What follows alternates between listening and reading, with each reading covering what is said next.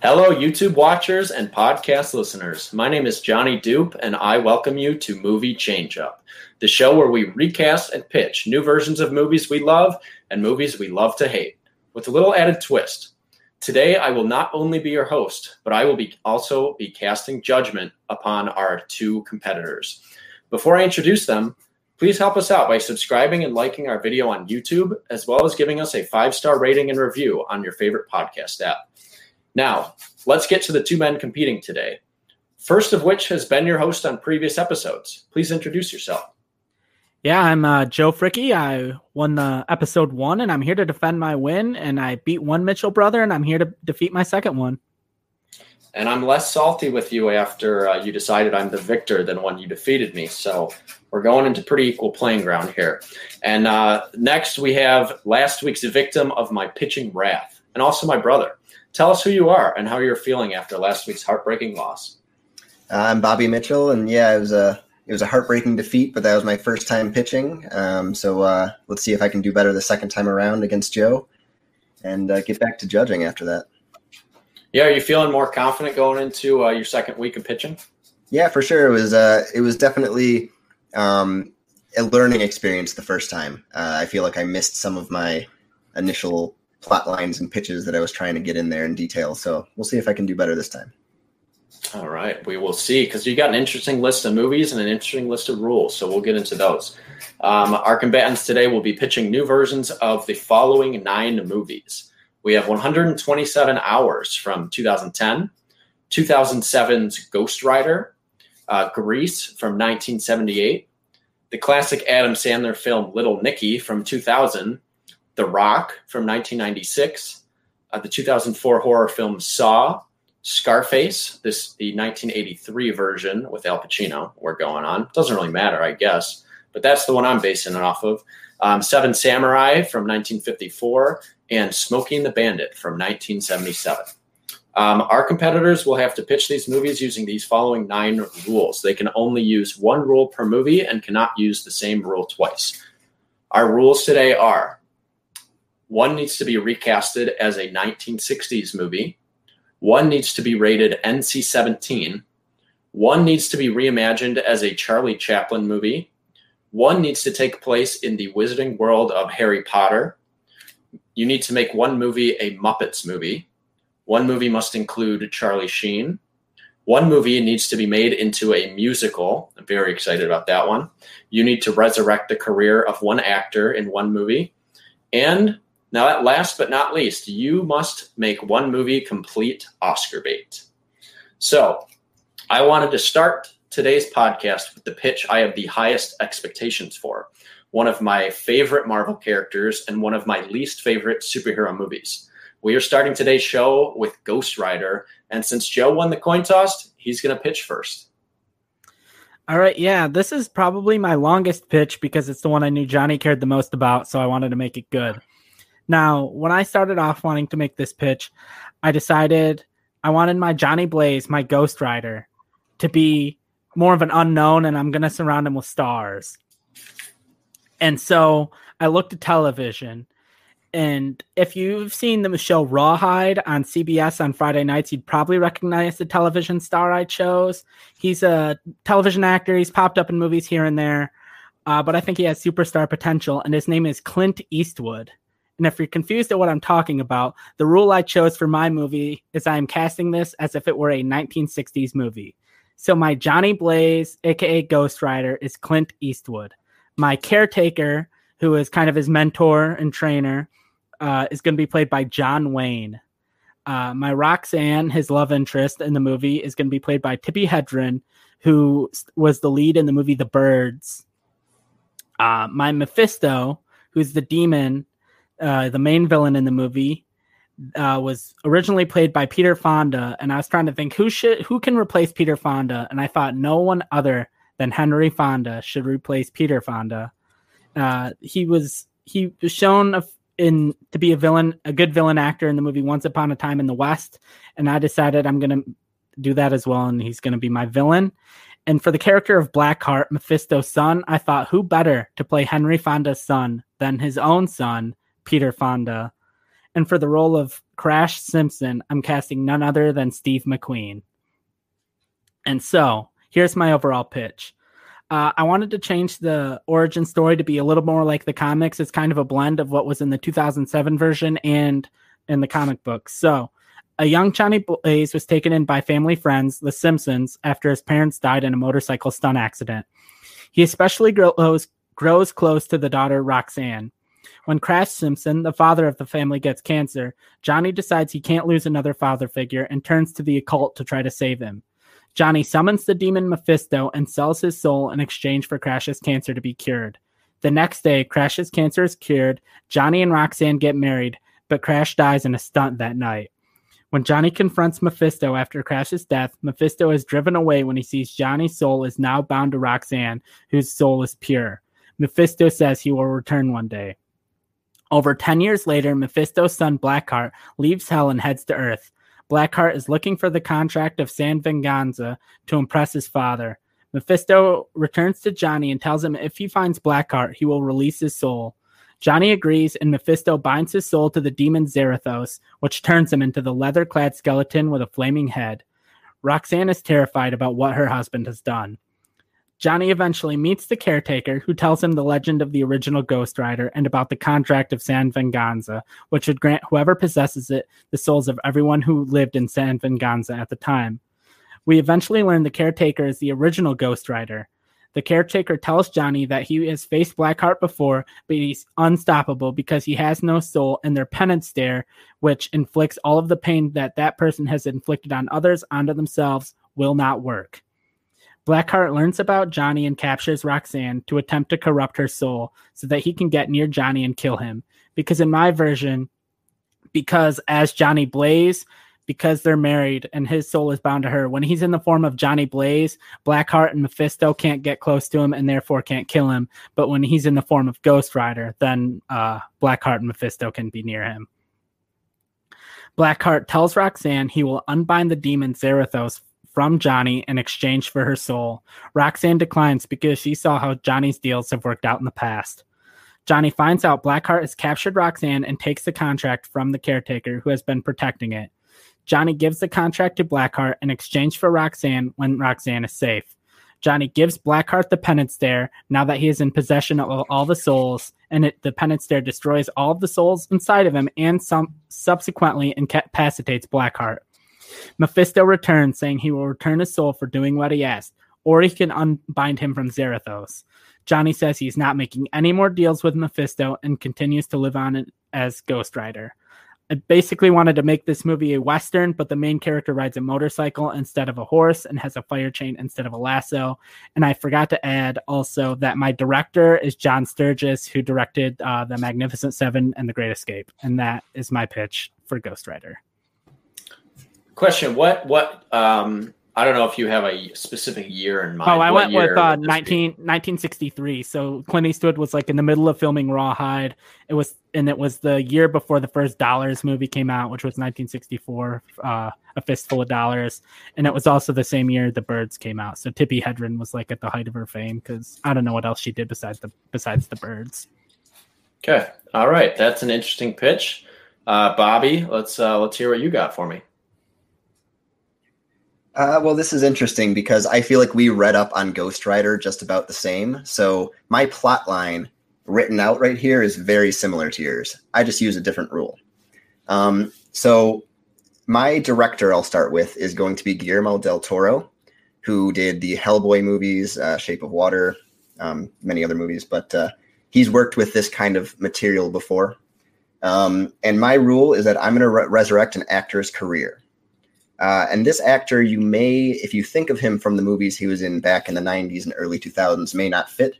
But if you look him up today and may have seen him in some TV roles, I think he fits perfectly. And that is Josh Hartnett is going to be my Johnny Blaze, Ghost Rider. The most recent thing he really kind of did was the show Penny Dreadful, which he was really good in, but he hasn't been in a movie role in a long time. And I think he's a better actor than he gets credit for. My Roxanne is going to be played by Rose Byrne. They're about the same age. They're about 42 years old as Josh Hartnett, and that's about the same age as Nicolas Cage when he was in this movie. My Blackheart is going to be, of course, he needs to be in every Guillermo movie, is going to be Doug Jones with the voice of Jeffrey Wright. Jeffrey Wright I think he has one of the best voices in Hollywood. He is in Casino Royale. He's been in the Hunger Games movies. He's going to be Commissioner Gordon in the upcoming Batman movie. My Mephisto is going to be played by Ron Perlman, returning to his hell roots from Hellboy. And my caretaker, Carter Slade, is going to be played by Richard Jenkins, who has history with Guillermo with Shape of Water. He was the father in Step Brothers, and he can do both drama and comedy. I think he can be a really good mentor. So I basically had the plot line written out. It's going to tell the original origin story with their Johnny Blaze growing up in the carnival, where his mother and father were in a stunt show. His mom walks out with his two siblings and leaves him with his dad, and his dad dies in a stunt, and he's taken in by Crash and Mona Simpson. Crash I have played by Ben Foster. He is close with their daughter Roxanne, and then makes a deal with the devil for cancer. I'm not going to run through all the same stuff that Joe did, but really, when you read the plot line of the original 2007 Ghost Rider, the rest of it really follows the comics. The only problem is it's so campy and corny the way they did it, where Nicolas Cage is just pointing and saying "you" every time he sees a villain, things like that, and all that just needs to get taken out. So this is going to be, because it has to be in the MCU at this point, if it's made today. It's going to be one of the more serious toned MCU movies, more in like a Black Panther kind of tone. It's still going to have the humor, but it's going to be on the darker side of the MCU. So it's definitely not an Ant-Man.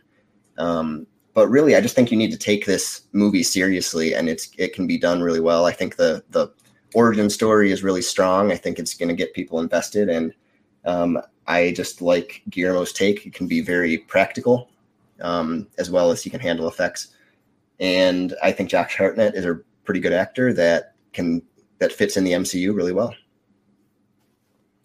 All right. That's not the rule I would have used for my Ghost Rider movie, and it wasn't the home run that I was waiting for. I also forgot to introduce the movie Ghost Rider before we did this, so still learning on my judging. But for those of you, we'll just say after the pitches, for those of you who don't know, the 2007 Nicolas Cage Ghost Rider, it received a 26% on Rotten Tomatoes. Very bad movie. It's basically about a Johnny Blaze. He sells his soul to the devil to save his father's life, and never make the deal with the devil because he's transformed into the Ghost Rider, which is basically the devil's bounty hunter. So he's kind of doing the devil's bidding, and he's sent to hunt down sinners. So that's the character of Ghost Rider, which I think both of you cast pretty well in your movies. So my biggest question, Joe, I was going to ask you if he was on a horse or on a motorcycle. No. He's on a motorcycle. You answered that later, so I crossed that off. My biggest question, Bobby, is you put this in the MCU. Is this a character that's going to interact with any other like MCU type characters? Not in this movie. This is going to be a pretty standalone origin story, where you really don't get much interaction. There could be references that they can throw in depending on when they want this to take place. But really, I just want it to focus on Ghost Rider and not quite connect yet. So it's going to be relatively standalone, but I feel like Marvel can do that well, and then he'll interact with everyone in later movies. Okay. All right. I don't really have much else to ask or to steer this. I honestly am pretty even on both your pitches so far. I would have been more sold on Joe's pitch if it was about Carter Slade and not Johnny Blaze. So that's the direction you should have went with yours. So, Joe, I'd like you to start. Just tell me why your pitch is stronger than Bobby's. I feel like mine's stronger because obviously he's like saying his is more standalone and not fully in the MCU. And I feel like he's having to say that because I feel like by putting his in the MCU, he's hindering of what his movie can be. And it has to be that certain tone. It has to be slightly comedic. It has to be quippy, and where it's completely separate from everything else going on in Marvel because it was made, 50 years before the MCU. It can do whatever it wants, and it doesn't need to be beholden to anything else. It can be darker without having to be like, well, it's darker than most MCU movies. It can just be whatever it needs to be. So as far as the tone and all that, I feel like Marvel has a pretty good range. And, you have the more comedic of Ant-Man, which is pretty much a comedy. You have, like I said, Black Panther. You have Winter Soldier, which are more serious. So I feel like you can fit in that range and still get this movie's point across. My biggest issue with yours, Joe, is you made this a 1960s movie. And one of the main factors that sells Ghost Rider is how cool he looks. And this movie, set in the 1960s with the effects that were available back then, he would look terrible. So you're going to get a really awful looking Ghost Rider to get this dark movie across. So there's a funny story about what happened here. I thought about this point because I thought someone might bring this up. So you see what happened. John Sturges, director of this movie, they went out, they filmed the movie.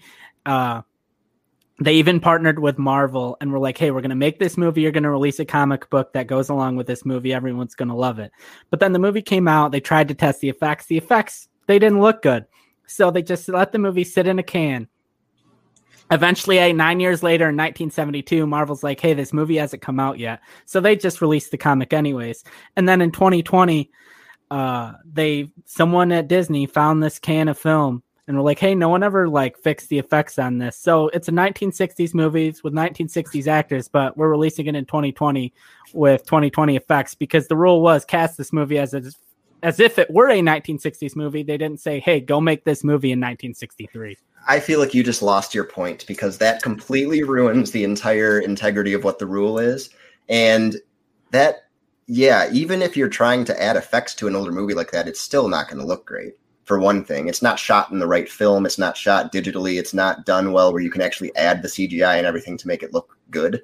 So you're just releasing this unseen movie from the 1960s all of a sudden in 2020. That's not going to work. Yeah, there was I'm cutting in here. I'm just going to say Joe had this pitch for the most part won, but I'm just going to go over what I'm thinking because I've heard enough on this one. Joe, you would have nailed this pitch if you made it about Carter Slade in the 1960s and all of the effects were done in the 1960s and looked like the original Clash of the Titans stop motion. Yeah. I would have been so down for that movie, but you chickened out of the rule. Bobby, get Ghost Rider the hell out of the MCU. Don't want it. That sounds awful. The only movie in the MCU I'd want Guillermo del Toro to go near is Swamp Thing, so don't put him in a Ghost Rider movie. It just doesn't fit. But that being said, my deciding factor, because I like both your casts. I love Josh Hartnett in Lucky Number 11. That's one of my favorite movies. Just fun little movie you can throw on anytime. And I'd like to see him as Ghost Rider. I like that. I don't like Richard Jenkins as Carter Slade, but he's a good actor, so I'll take it. Joe, you lost this point because Evel Knievel didn't start his career until 1966, and you set this movie in 1963. And I don't believe that there'd be a stunt driver. So you've still included stunt driving. I looked it up. There were the Tunnel of Doom or the Q Globe of Death or whatever, where it's thing with motorcycles riding in that thing started in 1949.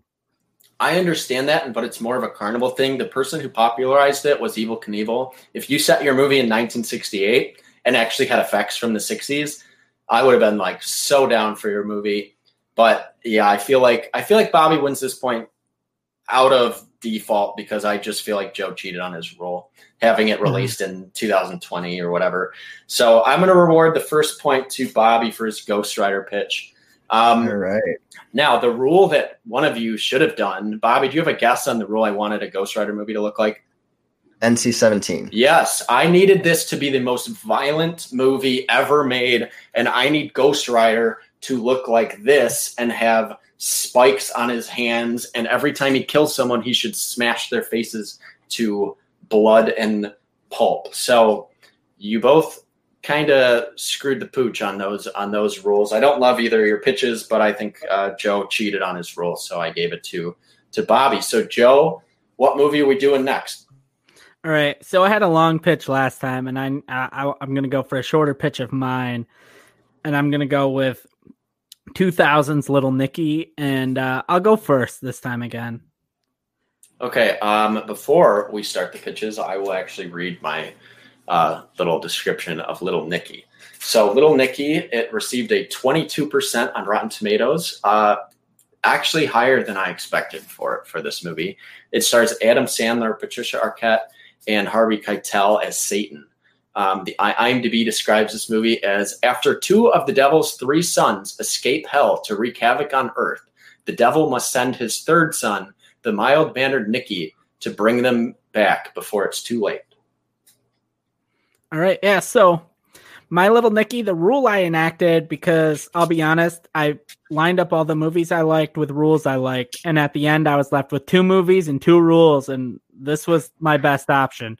And so I'm making Little Nicky a Muppet movie. Now, for my director, I looked at the last 2 Muppet movies, and the guy that directed them was Michael Bobin, who mostly before this has done, who before the Muppet movies did TV. Well, I didn't want to use him again, so I looked at other people who did TV, and I decided my director is going to be Michael Schur. And if you're not familiar with him, he co-created Parks and Rec, Brooklyn Nine-Nine, and The Good Place, which are all similar to Muppet movies, have like these big ensemble casts with over-the-top characters. And especially The Good Place deals with heaven and hell, just like Little Nicky. Now, like most Muppet movies, there's like 1 or 2 human characters and everyone else around them is Muppets. So Nicky in this movie is going to be a Muppet, or he's going to be a human, sorry. And I cast Adam Driver as Nicky. He can play a darker character, as we've seen as Kylo Ren, but he can also do comedy, like we've seen him do on his appearances in SNL and then the movie Logan Lucky. And then his love interest, Valerie, is also going to be a human. And I cast Emma Stone as Valerie. Now, my devil, who was originally his dad in the movie, I'm going to make his mom, and it's going to be a Muppet, and it's Miss Piggy as the devil. And the angel in the movie was his mom, who was, I think, Reese Witherspoon. I'm going to make his dad, and it's going to be Kermit the Frog as the angel. Now, the 2 brothers that he was going after, Adrian and Cassius, are going to be Fozzie Bear and Gonzo. Lucifer, who I believe was Rodney Dangerfield in the original, is going to be Sam Eagle. And then his roommates, who are, I think, originally like the 2 guys that cameo in basically all of the Adam Sandler movies, that's all they're known for, are going to be the 2 critics, Statler and Waldorf, are going to be his roommates. And now, my pitch, the plot is pretty much the same, but obviously made more PG. We aren't shoving a pineapple up Hitler's ass while he wears a maid costume, you know? But the overall plot's the same. Nicky is sent to Earth by his mom, the devil, to return his 2 brothers who escaped from hell and are wreaking havoc. But the havoc is obviously a lot more comedic because it's a Muppet movie and they're not like killing people. Throughout the course of the movie, he falls in love and he learns to use his powers for good. It's a message for kids that it doesn't matter where you come from or who your parents are, you can always be a good person. And that's my pitch for Little Nicky as a Muppet movie. All right, Bobby, you're going to have a tough one to compete with here. Let's hear what you got. Yeah, so I did a very different rule for this one. I'll start with my directors for this one.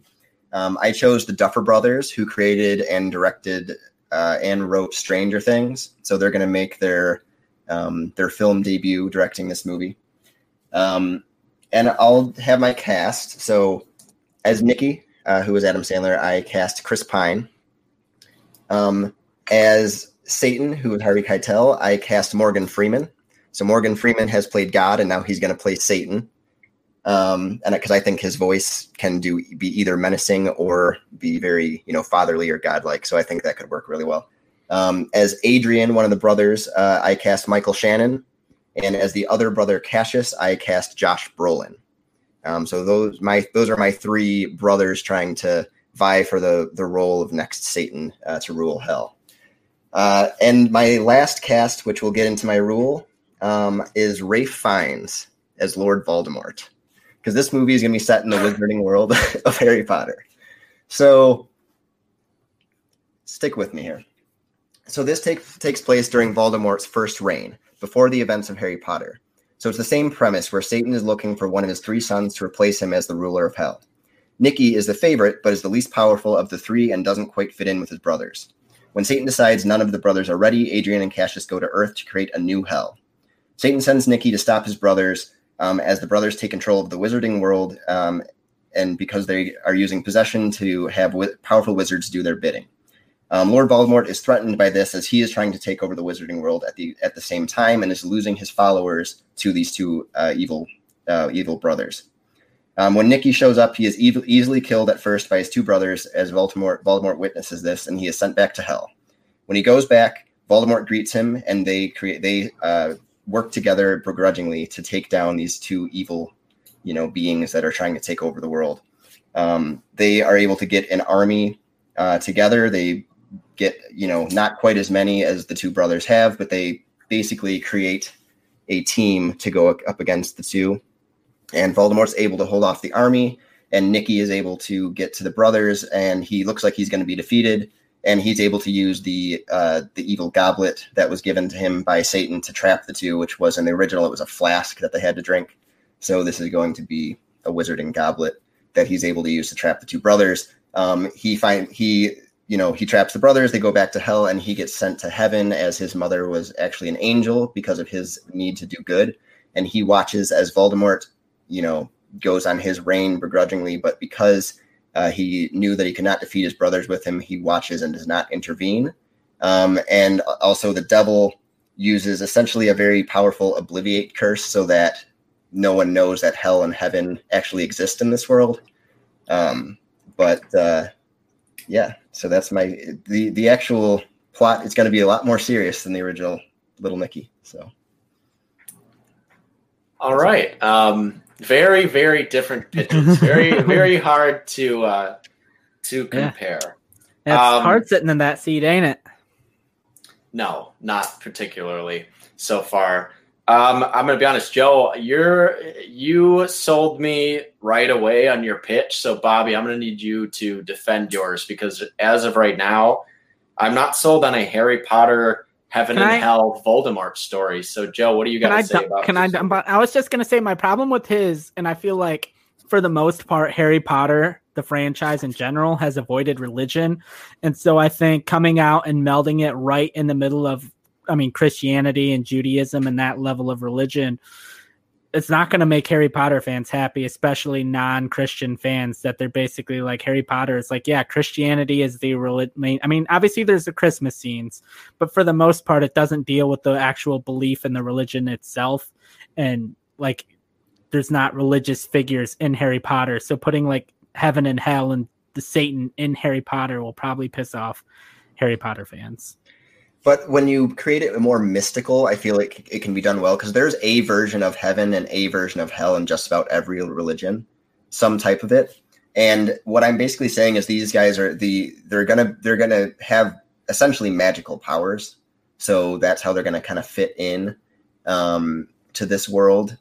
And it's not, it's not going to necessarily be specified a religion or anything like that. It's just gonna have, the general concepts. So my question, Bobby, is Voldemort's ultimate goal is to be immortal and never die because he fears death. If he knows that there's a devil and afterlife, doesn't this completely destroy his entire motivation? Well, he wants to do that because he wants to rule over this wizarding world and these people. He kind of, it's eternal life, but he also wants to live and be in control. If he goes down to hell or up to heaven or whatever, he's going to be subject to another ruler, and he does not like that. So he wants to be somewhere where he's all powerful and in control. I just think this can show a lot of strange, crazy magic and fun things that you couldn't do in most Harry Potter movies, and you can kind of treat it as a one-off. Even though it exists in the real world, it doesn't necessarily affect the other movies or anything because it was just during Voldemort's first reign. Doesn't touch any other Harry Potter characters. Does J.K. Rowling have anything to do with this movie? She's a consultant, but she doesn't write J.K. Rowling has nothing to do with my movie. Because she's... All right, we're going to the ruling because Bobby just lost his point. J.K. Rowling is a terrible woman. I love the Harry Potter books, but everything she's done afterwards involving Harry Potter with the Fantastic Beasts movie is complete garbage and goes against everything in the books. Did you hear what I said she's doing, though? She's not. She's consulting. No, you should have said no. Because it's Harry Potter No, involved, she has to. She's literally legally obligated to be. So And she's that's not having that's a right the movie. that's the problem. That was my final question, but I already had a decision. I was at for an this. uphill battle. The idea of basically Statler and Waldorf as the roommates and Little Nicky really sold me. I think that would be hilarious. I love that idea, especially with Adam Driver as basically his character from Logan Lucky, which he's so funny in.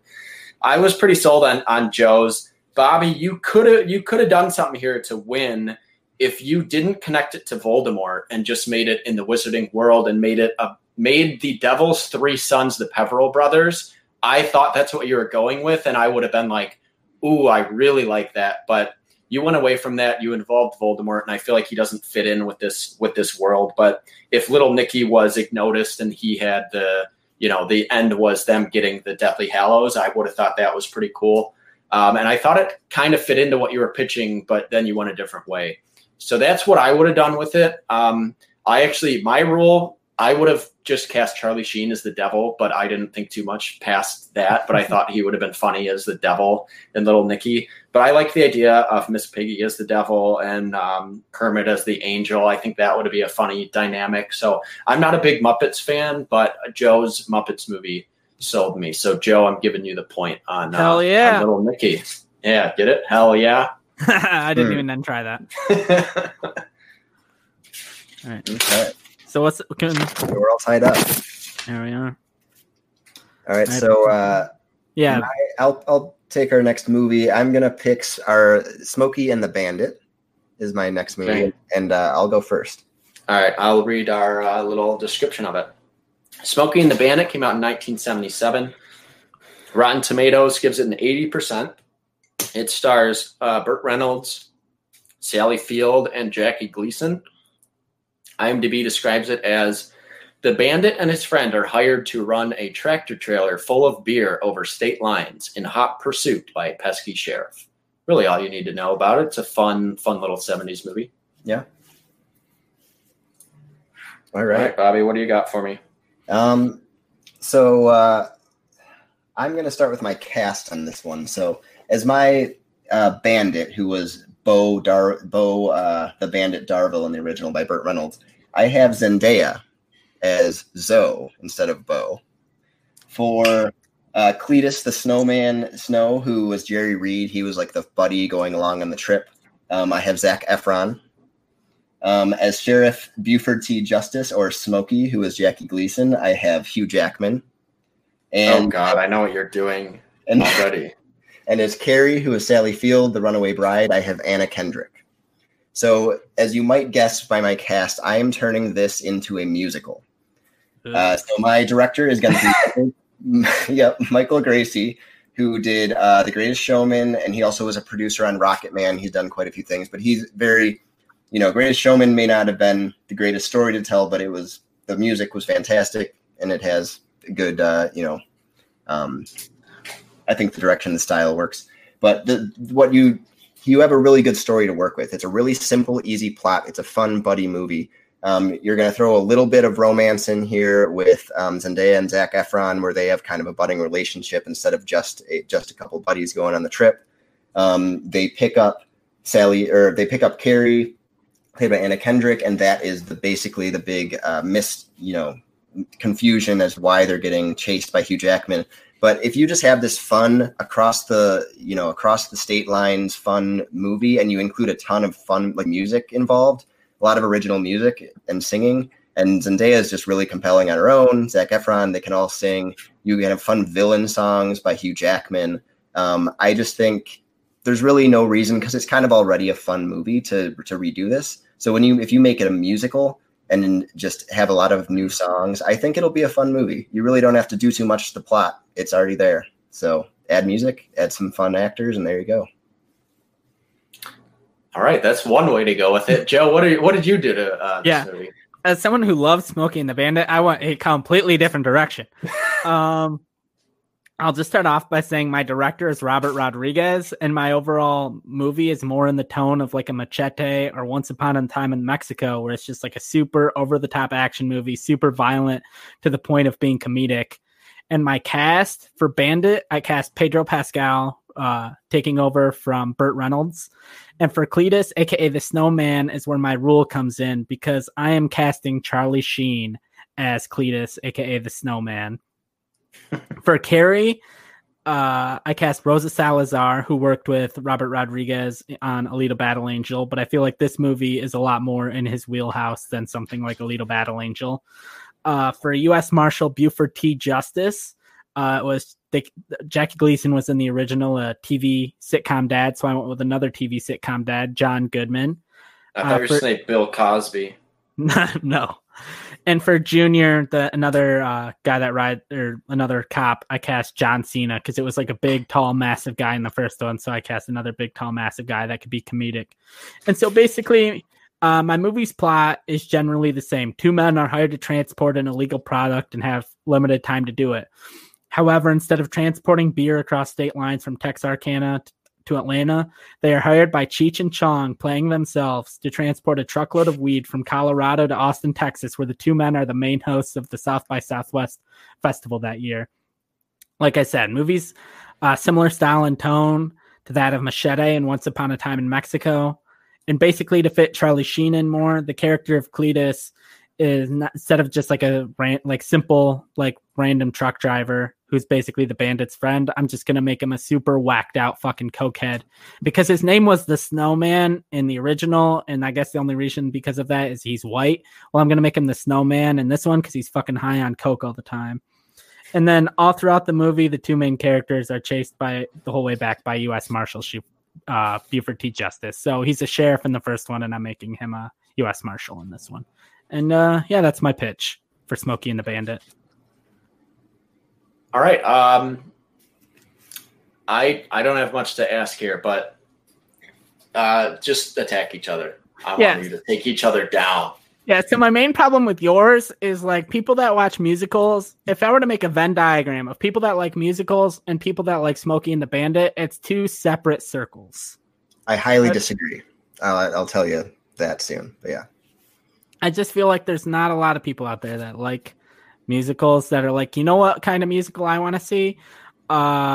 Just a musical about Smokey guys transporting beer.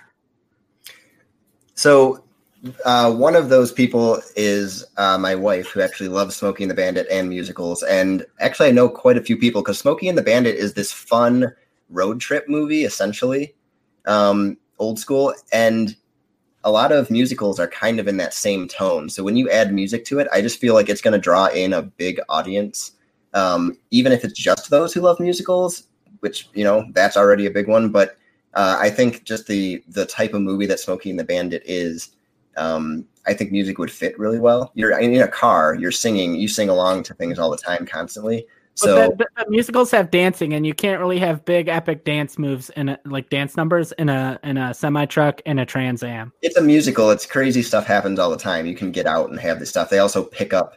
But they're racing from the cops. So if every time they got out of their car to dance, I'm gonna be like, but what about the cop that's? They can also dance on the car, and while it's driving away from the cops. It's a musical that has a lot of fun stuff. Anyways, I mean, you're gonna have, they're still chasing each other down, but you can do so many creative things to actually have these music numbers, to have it be involved.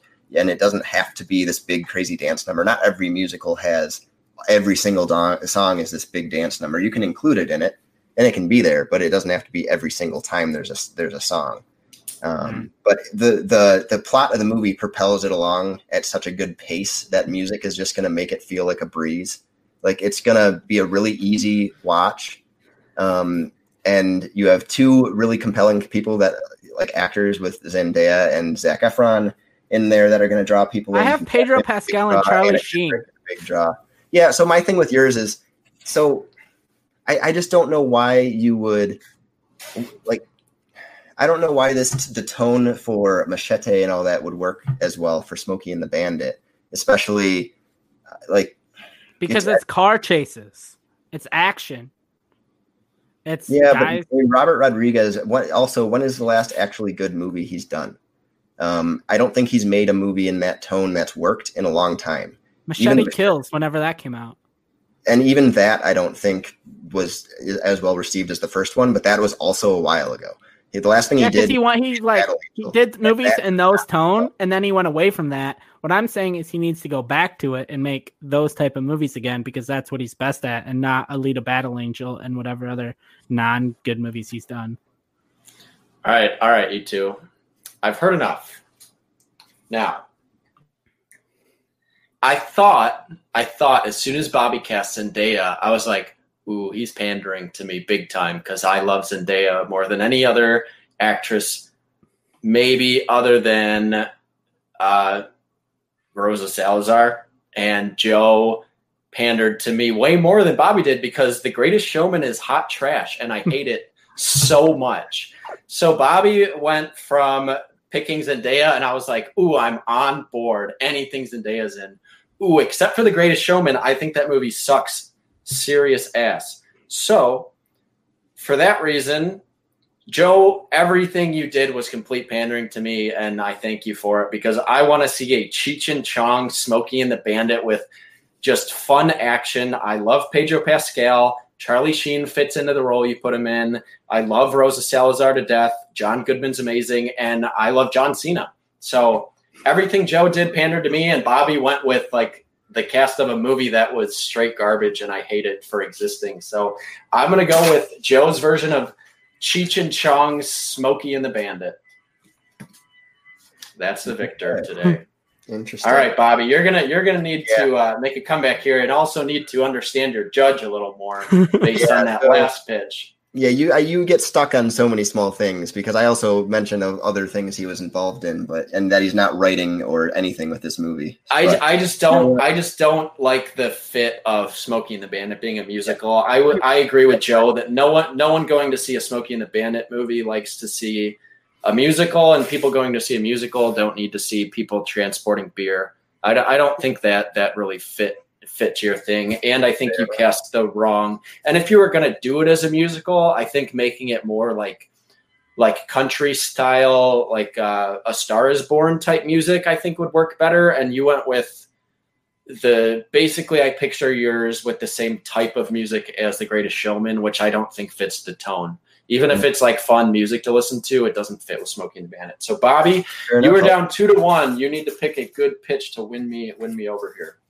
All right, so I'll go with Seven Samurai, and I'm gonna let Joe go first. Okay, that's something. I'm either gonna win this one or I'm gonna fucking go down in flames, but I'm gonna go out swinging. So my Seven Samurai. Well, then, do we want Johnny to do the? Oh yeah. I keep forgetting. That. Thank you for reminding me. See, maybe being a judge is hard. Only that part, though.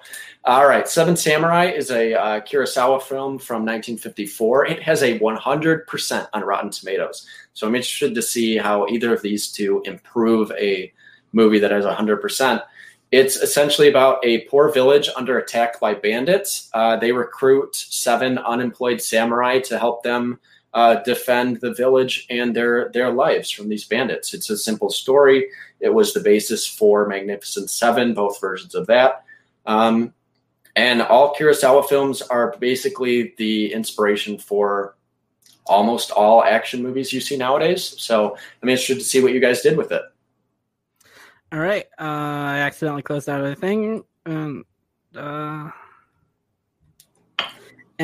So my girlfriend says big fan of Zendaya, so I am too, but not The Greatest Showman. All right, so my Seven Samurai, or as I have renamed it, the Seven Sorcerers, because I have set the rule I'm using is I'm setting it in the world of Harry Potter.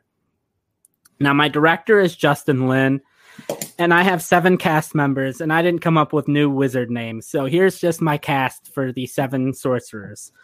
We have Lashana Lynch, who played Carol Danvers' friend in Captain Marvel, and she's going to be the new 007 in the new James Bond movie since James Bond is retired.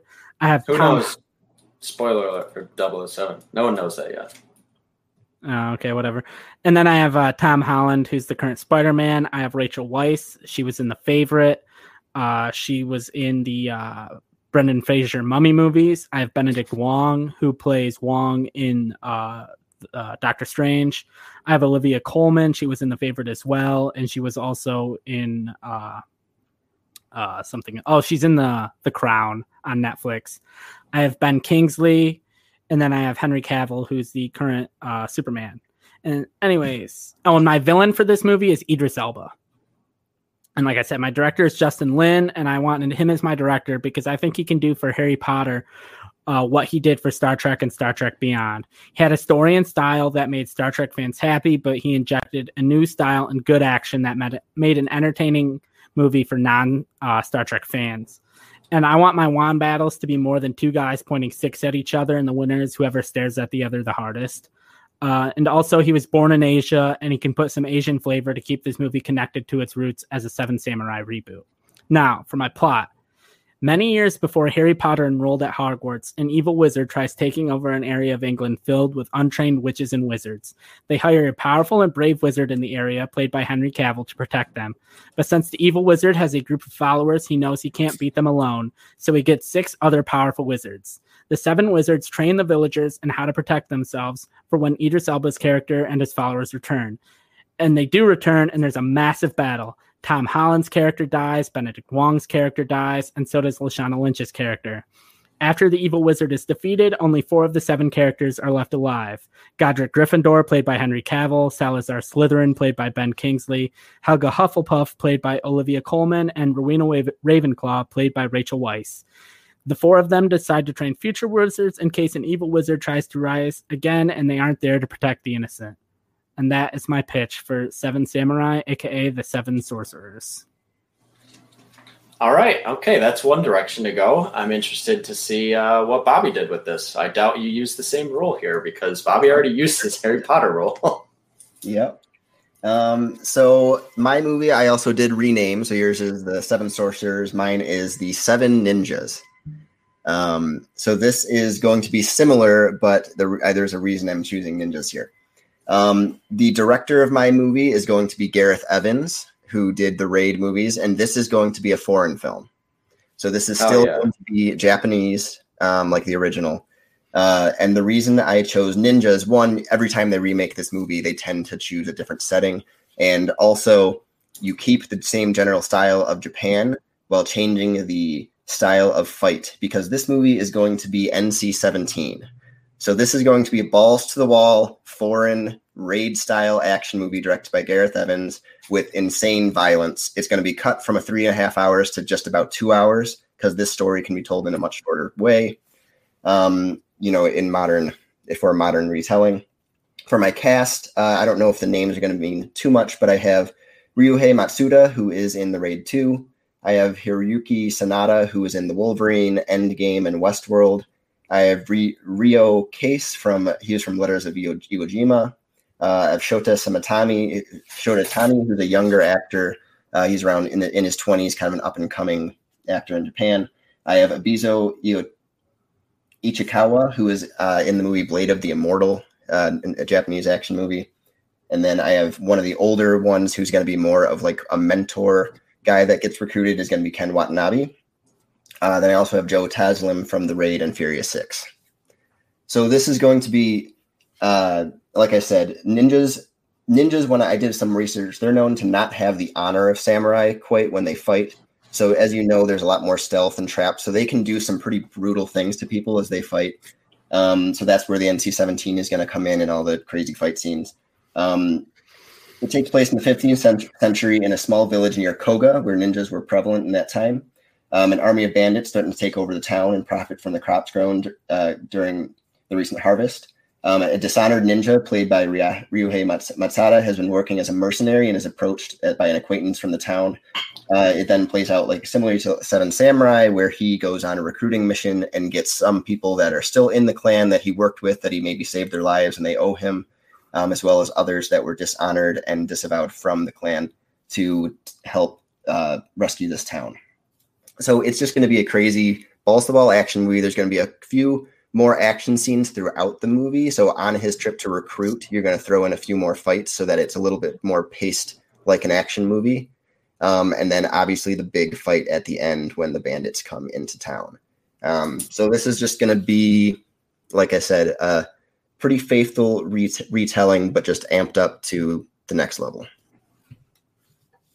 All right. Interested in that one. Joe, my question for you is, are you going to reveal that it's like the Hufflepuff and Slytherin? Yeah, like for before? the sake of the movie, like people know, like when it's marketed as like, hey, watch the 4 like founders of Hogwarts in this movie. But just for the sake of my pitch, I decided to make it a reveal.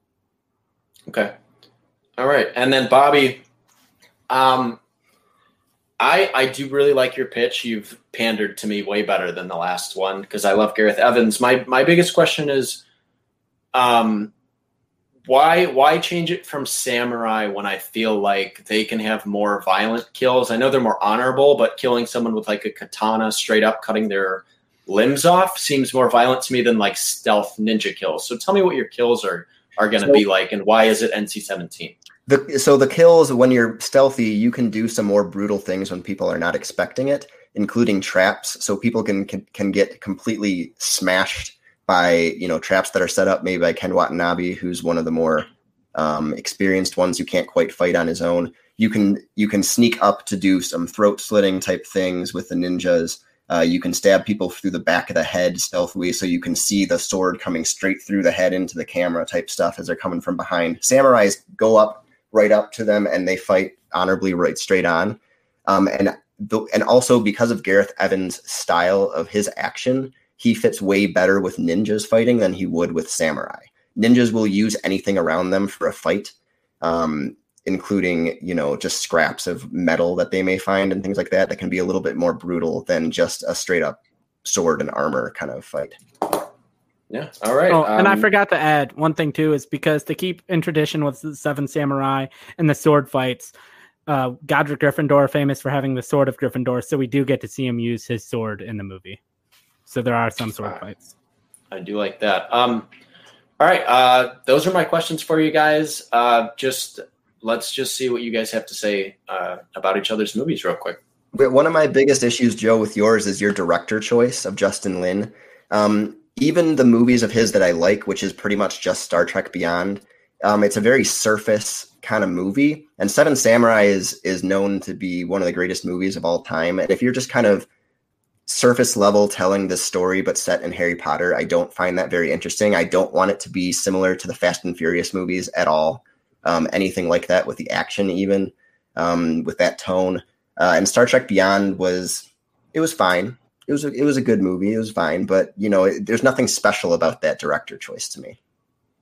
I think there's more deepness. That's grammar. More depth. There we go.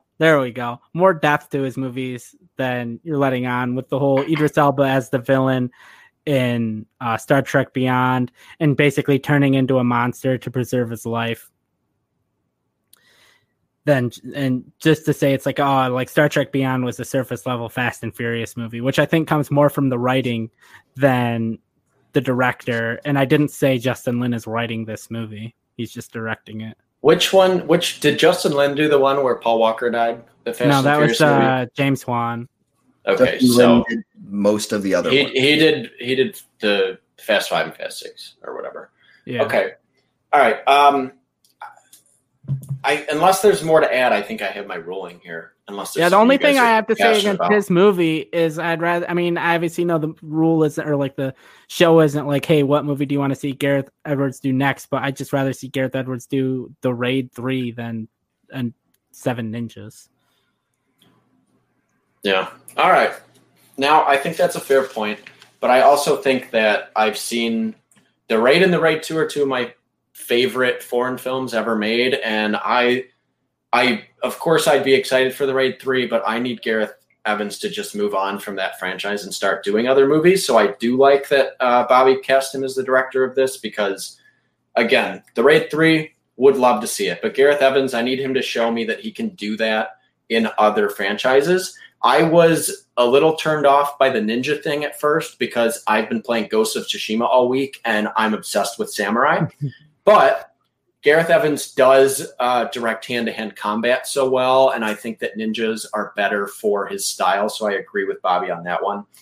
I think in the end, I would be more excited. I like Bobby's cast better. I like that he kept it a Japanese movie. I love his director. I don't give a shit about Justin Lin, and I don't love Joe's cast, and I don't think in any universe his cast actually exists in a movie. It's got too many big stars. I know the Magnificent Seven had a decent amount of like famous people because Chris Pratt was in it, but like Henry Cavill, Idris Elba, all these people like Tom Holland, like I just don't see an actual studio doing these things. So it doesn't feel very real to me. And I'd much rather see ninjas fighting than wizards fighting, because the worst thing in the Harry Potter movies, I know Joe said that they'd have a sword, but the worst thing in the Harry Potter movies is all of the actual wand fights. So I don't need to see 2 hours of boring wand fights that are just ripoffs of like Dragon Ball Z, my beam is bigger than your beam.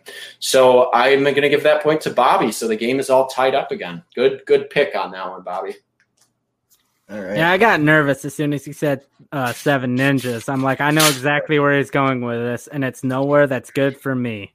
I like that. That was very pandering. That was me knowing. Yeah. You guys know me well. Bobby, I was worried that he didn't know my movie taste well with The Greatest Showman, but that one proved to be. That one was for me. Right. That one was for me more than you. Yeah. Right, you know what? I'm gonna go. Since it's my pick, since I lost, I'm going to go for 127 hours. And all right, this is the one I've been most excited for. I'm going to go first, I think. Yeah, I'll go first. All right. So, yeah. Well, okay, 127 hours is from 2010. The Rotten Tomato score was 93%. All you need to know is that it stars James Franco. It's about a mountain climber. He becomes trapped under a boulder while hiking alone near Moab, Utah, and resorts to desperate measures in order to survive. I've never seen it, but it's great. So I'm interested to see what you guys have to say about it. All right. Yeah, I've seen this movie once, and it was in like 2011. So anyways, I'll just start off by saying the rule I am enacting is I am making this movie a Charlie Chaplin movie. My director is Charlie Chaplin, and the only person I cast is Charlie Chaplin. And so essentially I'm turning this serious drama about a guy that has to cut off his arm into a comedy. It's got lots of visual gags. Movie starts off, Chaplin, as the little tramp, is walking in the desert, and he tries to do a little flip to impress a girl he sees, but he slips and falls into a crevice, and his arm is trapped under a rock. We have many comedic moments where he tries to lift the boulder off of his arm, and he gets it free, but accidentally causes another rock to trap his other arm. Some people walk by and he tries to get them to help, but they accidentally make things worse. A bear walks by and he tries to scare it away. Eventually he gets his arm free and he finds the girl he was trying to impress, but she is with another guy. It's a Chaplin movie, so if you're like, I can't watch this guy be trapped under a rock for 2 hours, well, they're usually about 1 hour and 15 to 1 hour 30. And that's my pitch for 127 hours. Written, directed, and starring Charlie Chaplin. All right, Bobby, let's hear what you got to say. So my movie, I needed a director that has experience telling at least a story in a very confined space, and also makes a variety of tones of movies, and it can be entertaining no matter what he does. So I chose Rian Johnson. If you picture his episode, The Fly from Breaking Bad, where it's in a very contained area, but he can also do kind of the dark tones as Looper. So he can have comedy, he can have drama, he can mix it in. And that mix is important because my cast is Charlie Sheen. So my movie is going to be basically Charlie Sheen is a drug addict who is dumped out in the desert after a drug deal gone wrong. So he's outside of Vegas. So the desert right outside of Vegas. He's left to die in the desert, Nevada, and falls down into a small canyon and is pinned by a rock, just like 127 hours. He is a heroin addict coming down from a high. So he's going through withdrawals. Rian Johnson can show the darkness and comedy of this because Charlie Sheen will be very loopy, and having, basically it's a traumatic experience, but you can have Charlie Sheen's craziness come out in this role. He does have a switchblade in his pocket that he brought along with him that he does not want to use. And as he comes down from his high, he realizes this is going to be the only time he will be forced to be away from drugs for an extended period of time. So he treats it as his rehab. He considers letting himself die, but realizes he has a lot to live for and can turn his life around. He realizes how drugs and heroin has crept into his life and has affected his relationship with his ex-wife and kid. So he ends up cutting his arm off to make his way back to Vegas. And it just gives you the hope that he would turn his life around. It doesn't quite show what he does, but because of his self-realization, you just have the hope that he goes back and changes his life. All right. Joe, my question for you is, how does Charlie Chaplin free his arm or arms? He pushes. People come by and help him lift the rock off. Because I have a joke in there where he cuts his arm off like the original, but the knife like breaks on his arm, and so he can't cut his arm off. Okay, so then eventually people just like come free him. Yeah, because I'm like, it's a Charlie Chaplin movie. I can't have like a gruesome moment where he like cuts his arm off.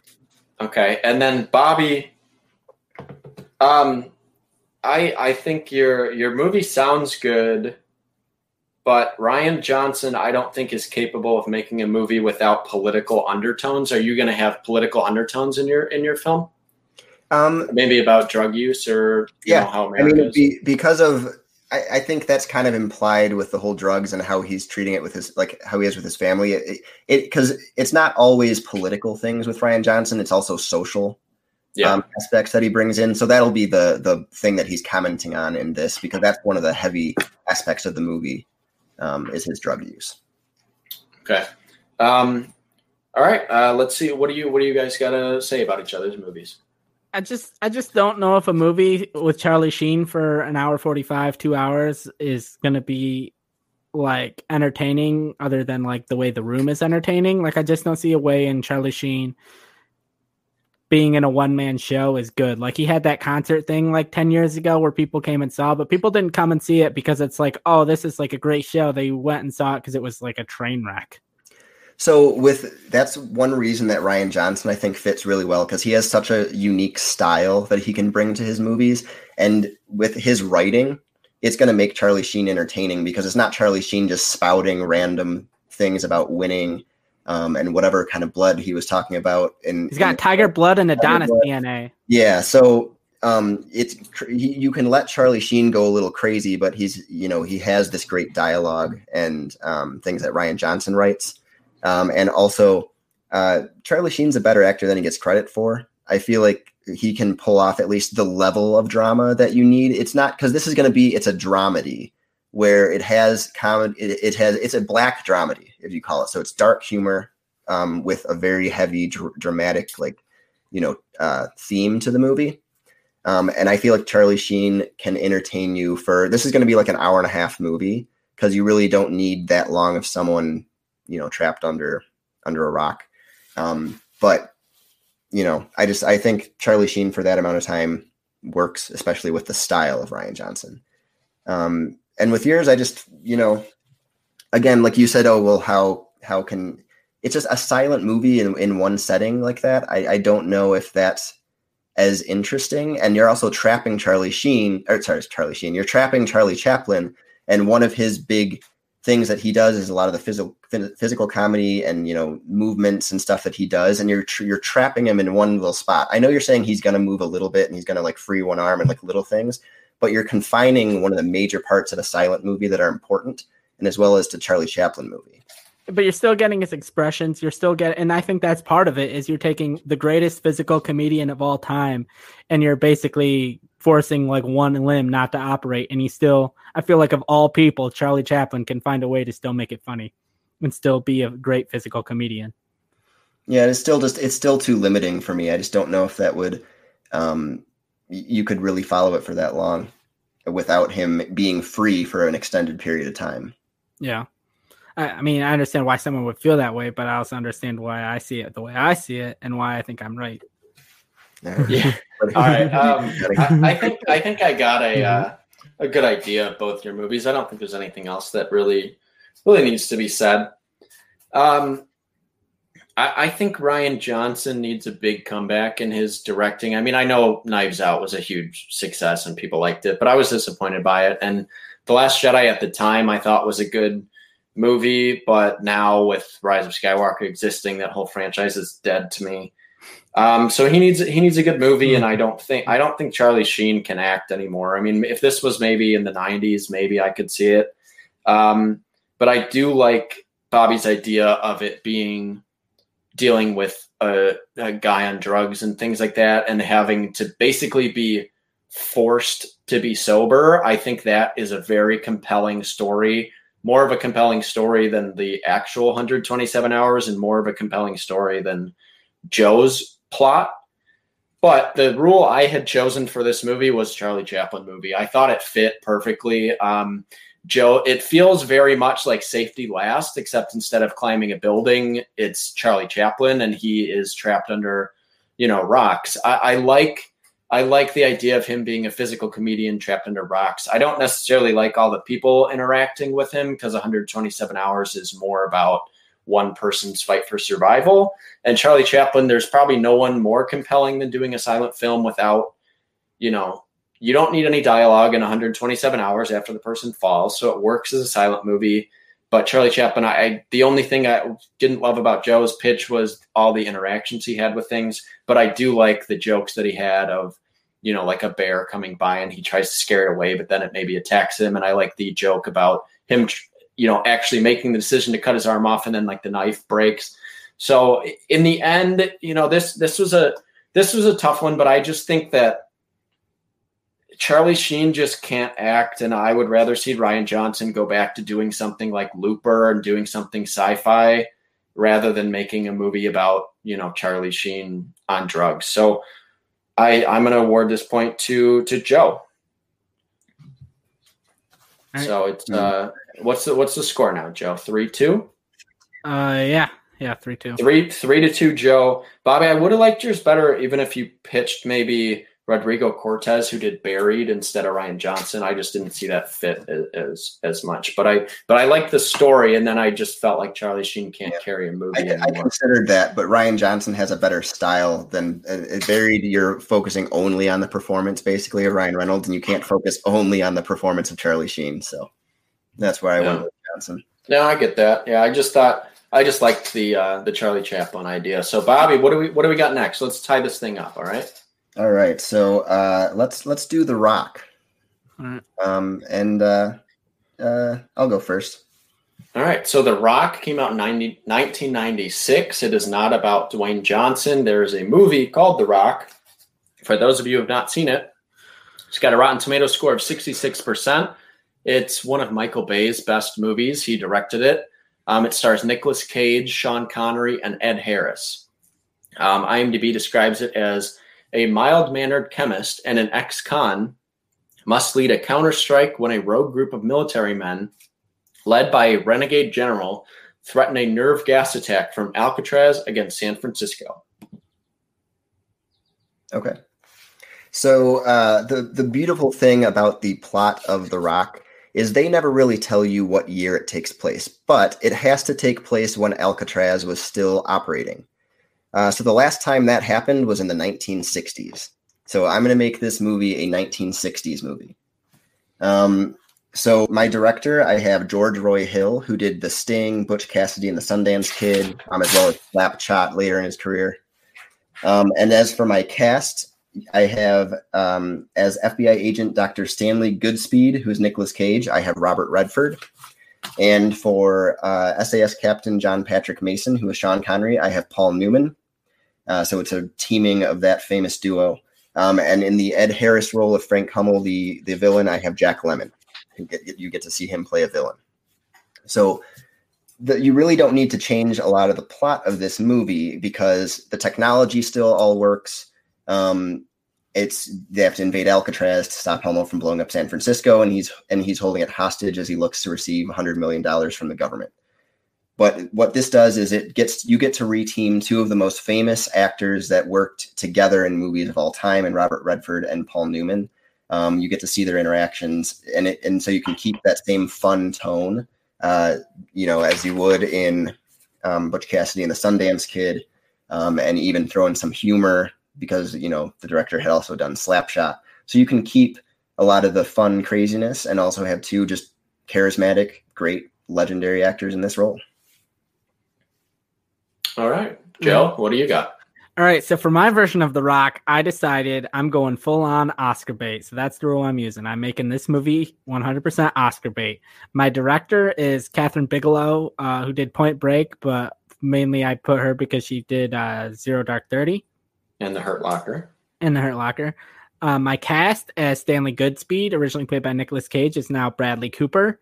My John Mason, originally Sean Connery, is now Daniel Day-Lewis. My General Hummel was Ed Harris, is now Denzel Washington. My Major Tom Baxter, who is David Morse, is now Matt Damon. And my Commander Charles Anderson, who was originally Michael Biehn, is now Sam Rockwell. Now, my plot is pretty much the same. A group of guys take over Alcatraz to get ransom for soldiers who they feel were disserviced by the U.S. government. However, I'm putting the focus a lot more on the soldiers and making them a lot more sympathetic. The opening scene is one of those soldiers' missions where they are abandoned by the government and lose half of their team. It's shot similarly to the opening of Saving Private Ryan, but it's a more modern battle style. We see them return home after taking out a big-time terrorist and going back to their bad homes and bad neighborhoods. Hummel visits the family of one of the guys under his command who died and sees her living in government housing, and she is working as a stripper to make ends meet. Hummel hatches a plan to take over Alcatraz and take the tourists hostage. The movie is from their perspective, with Mason and Goodspeed as government agents set to return the status quo. The movie ends with Mason and Goodspeed succeeding and the status quo returning. It's still an action movie, but it's closer to that of Fury or Zero Dark 30 or Saving Private Ryan and less of an over-the-top 90s movie. All right. Interesting. Okay. I was going to ask you, Joe, how much action it included. You kind of answered that with the last question by comparing it to those movies. Bobby, my one question to you, I understand your movie and I like your cast, but I feel like Nicolas Cage and Sean Connery had that great interaction of like an experienced ex-con and like this younger guy. Do you feel like the age difference is big enough between Redford and Paul Newman to kind of capture that same magic? I do, because you can still have him be experienced in that field a lot more, because Paul Newman was about 10 years. He's about 10 years older than Robert Redford. So you can still portray that. You can also age him up a little bit if you really want to get that experienced look. But yeah, I mean, really the whole thing is you have a much more experienced guy and someone who might be a little bit, a little bit more raw. And I think you can still get that across even just with plotting of the movie. Okay. I think my biggest question for both of you, The Rock is just a great action movie. I think it has just enough action to keep you entertained throughout. And Joe, I know you compared it to Fury, but you said there's more focus on the characters. Tell me why yours has enough, why it's an Oscar movie when it's also an action movie. And Bobby, tell me how yours has enough action because it's a 1960s movie and it has 60s pacing and plotting. Why am I still interested? So, right, Joe, go first. Tell me. So mine's still an Oscar movie because it deals with like the theme of soldiers being abandoned by their government, and we still open with scenes of like war scenes, and we still have them taking over Alcatraz, and we still have all that. But instead of seeing these guys as villains, we sympathize with them because we've seen their problems and their issues, and the like Stanley Goodspeed and John Mason, instead of being these two heroes of the movie, are two like government agent, villains that we don't like because they represent the government who are trying to take away these guys like right to have a better life when they served their country and they died and they like had to do these terrible things. Okay. And so you can, 1960s still had quite a bit of fun action movies, especially the Bond movies in the 1960s. If you want to compare it to that with the Sean Connery movies, as far as what you can do with action. It's still these guys invading Alcatraz, so there has to be action all the way through, and it's not like you have to do crazy special effects. It's these guys, fighting different soldiers. You can have a chase scene with cars if they get in there and they find a vehicle. You can do a lot of different things action-wise, as they try to break in. And really, you're watching for these two leads for the most part. And just you're still keeping the fun tone as the original, because that's my biggest problem with Joe's is this plot doesn't carry well. It doesn't do well for an Oscar movie. You want this to be a fun movie of them breaking into Alcatraz. I don't think, even if you're focusing more on the soldiers, that it's Oscar baity enough that would actually get them a win. or get them even a nomination. You might just make some kind of serious action movie, but it's not going to get a lot of attention. The plot it's not heavy enough. It's not dramatic enough for that to actually work to me. And yeah, it really just, my biggest problem is it does not sound like a fun movie that The Rock is. Yeah, because I'm rebooting The Rock as an Oscar bait movie. Oscar bait movies aren't fun. They're like these sad movies about soldiers coming home from war to like shitty lives. Which is why I don't think this plot works for that.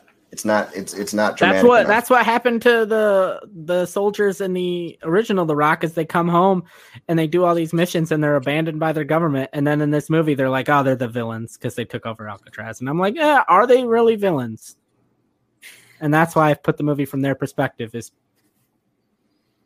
love it. Joe's doing the villain perspective role, so. And it doesn't even need to. All right, I don't know if there's really anything else you guys need to say about each other's movies. I do think The Rock is a very fun movie in the 90s because of its action. I actually would have liked both of you to steer away from how much action is in it. And honestly, I think Bobby might have done that better because I think the movie would be better for both rules if you steered away from having much action and maybe there was one or two set pieces. And Bobby said, the 60s Bond movies as an example of why it can still have action, but really those movies don't have much.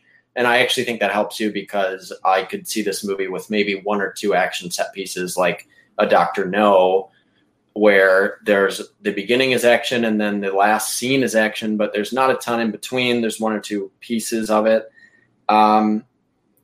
Joe, I just think, first of all, Daniel Day-Lewis is retired and he's not coming out of retirement for your movie. And I don't think yours is Oscar baiting enough. You have the cast, but there's no universe where the plot of The Rock becomes an Oscar bait type of story because it feels like a lesser version of Saving Private Ryan as far as the soldiers interacting. And that movie lost to freaking Shakespeare in Love. So I think Bobby wins this one for me because I think the flipping it to the villain's perspective weakens Joe's movie, and I would love another movie of Robert Redford and Paul Newman interacting with each other. So, Bobby, yours sounded like a movie I'd rather see more. So I'm going to go with Bobby on this one. That ties it up at 3-3. all right. Climbing back in there. Climbing back. Staying alive. I'm running into trouble here, though. Gotta say. It's hard. I'm trying to figure out where I want to go with this. We did that. You know what? We're going to Ride Out High. We're going to do Grease, and I'm going to start. All right, perfect. Grease, for those of you who don't know, came out in 1978. In my opinion, it's the greatest musical ever made, so I'm very interested to hear what these two have to say. I listened to the soundtrack all the way through once every couple of weeks. I love all the music in that. So this has only a 75% on Rotten Tomatoes, which is way too low. It's good girl Sandy Olsen, played by Olivia Newton-John, and greaser Danny Zuko, John Travolta, fell in love over the summer. When they unexpectedly discover they're now in the same high school, will they be able to rekindle their romance? All right. So for my Grease, I'll just start off by saying the original Grease was made in 1978 and set in 1958, 20 years earlier. So I'm going to do the same thing. Released in 2020, set in the year 2000. And so my director is Olivia Wilde, who I thought did a good job of showcasing like private school LA kids. And so I want to see what she can do directing like regular public school LA kids in the year 2000. And she also there was a scene in Booksmart where it switched from like regular just normalness to like a weird like dance between two characters, and I thought it worked quite well. So I want to see what she could do going from like normal scene to like singing and dancing. And I feel like the overall tone when they're not singing and dancing is going to be pretty close to Booksmart for what I want anyway. So that's why I chose her as my director. Now for my cast, for my Sandy, I chose Caitlin Dever. She was one of the main stars of Booksmart, and she was also in the Tim Allen show Last Man Standing. For my Danny, I chose Shameik Moore, who's the voice of Miles Morales in Spider-Man Into the Spider-Verse, and he was also the lead in Dope. For my Kaneki, who's kind of like the bad boy of Danny's group, and he's the boyfriend of Rizzo, I chose Cameron Monaghan. He was in Shameless, and he played Jerome in Gotham, and he's also the lead character in Star Wars, the most recent Star Wars game. For my Duty, I chose Roddy Ricch, who's a rapper, because I'm going to have a lot more modern type of music in this movie. For Sonny, I chose Ross Lynch. He was a Disney Channel kid. He played Jeffrey Dahmer in My Friend Dahmer, and he's currently in The Chilling Adventures of Sabrina. For my Rizzo, I chose Zendaya, who's in the new Spider-Man movies. And for my Frenchie, I'm going to butcher this name, but it's Alil Carvalho, who plays Moana in Moana. And for my Marty, I chose Becky G. She's like a Latina singer, and she was the Yellow Ranger in the new Power Rangers movie.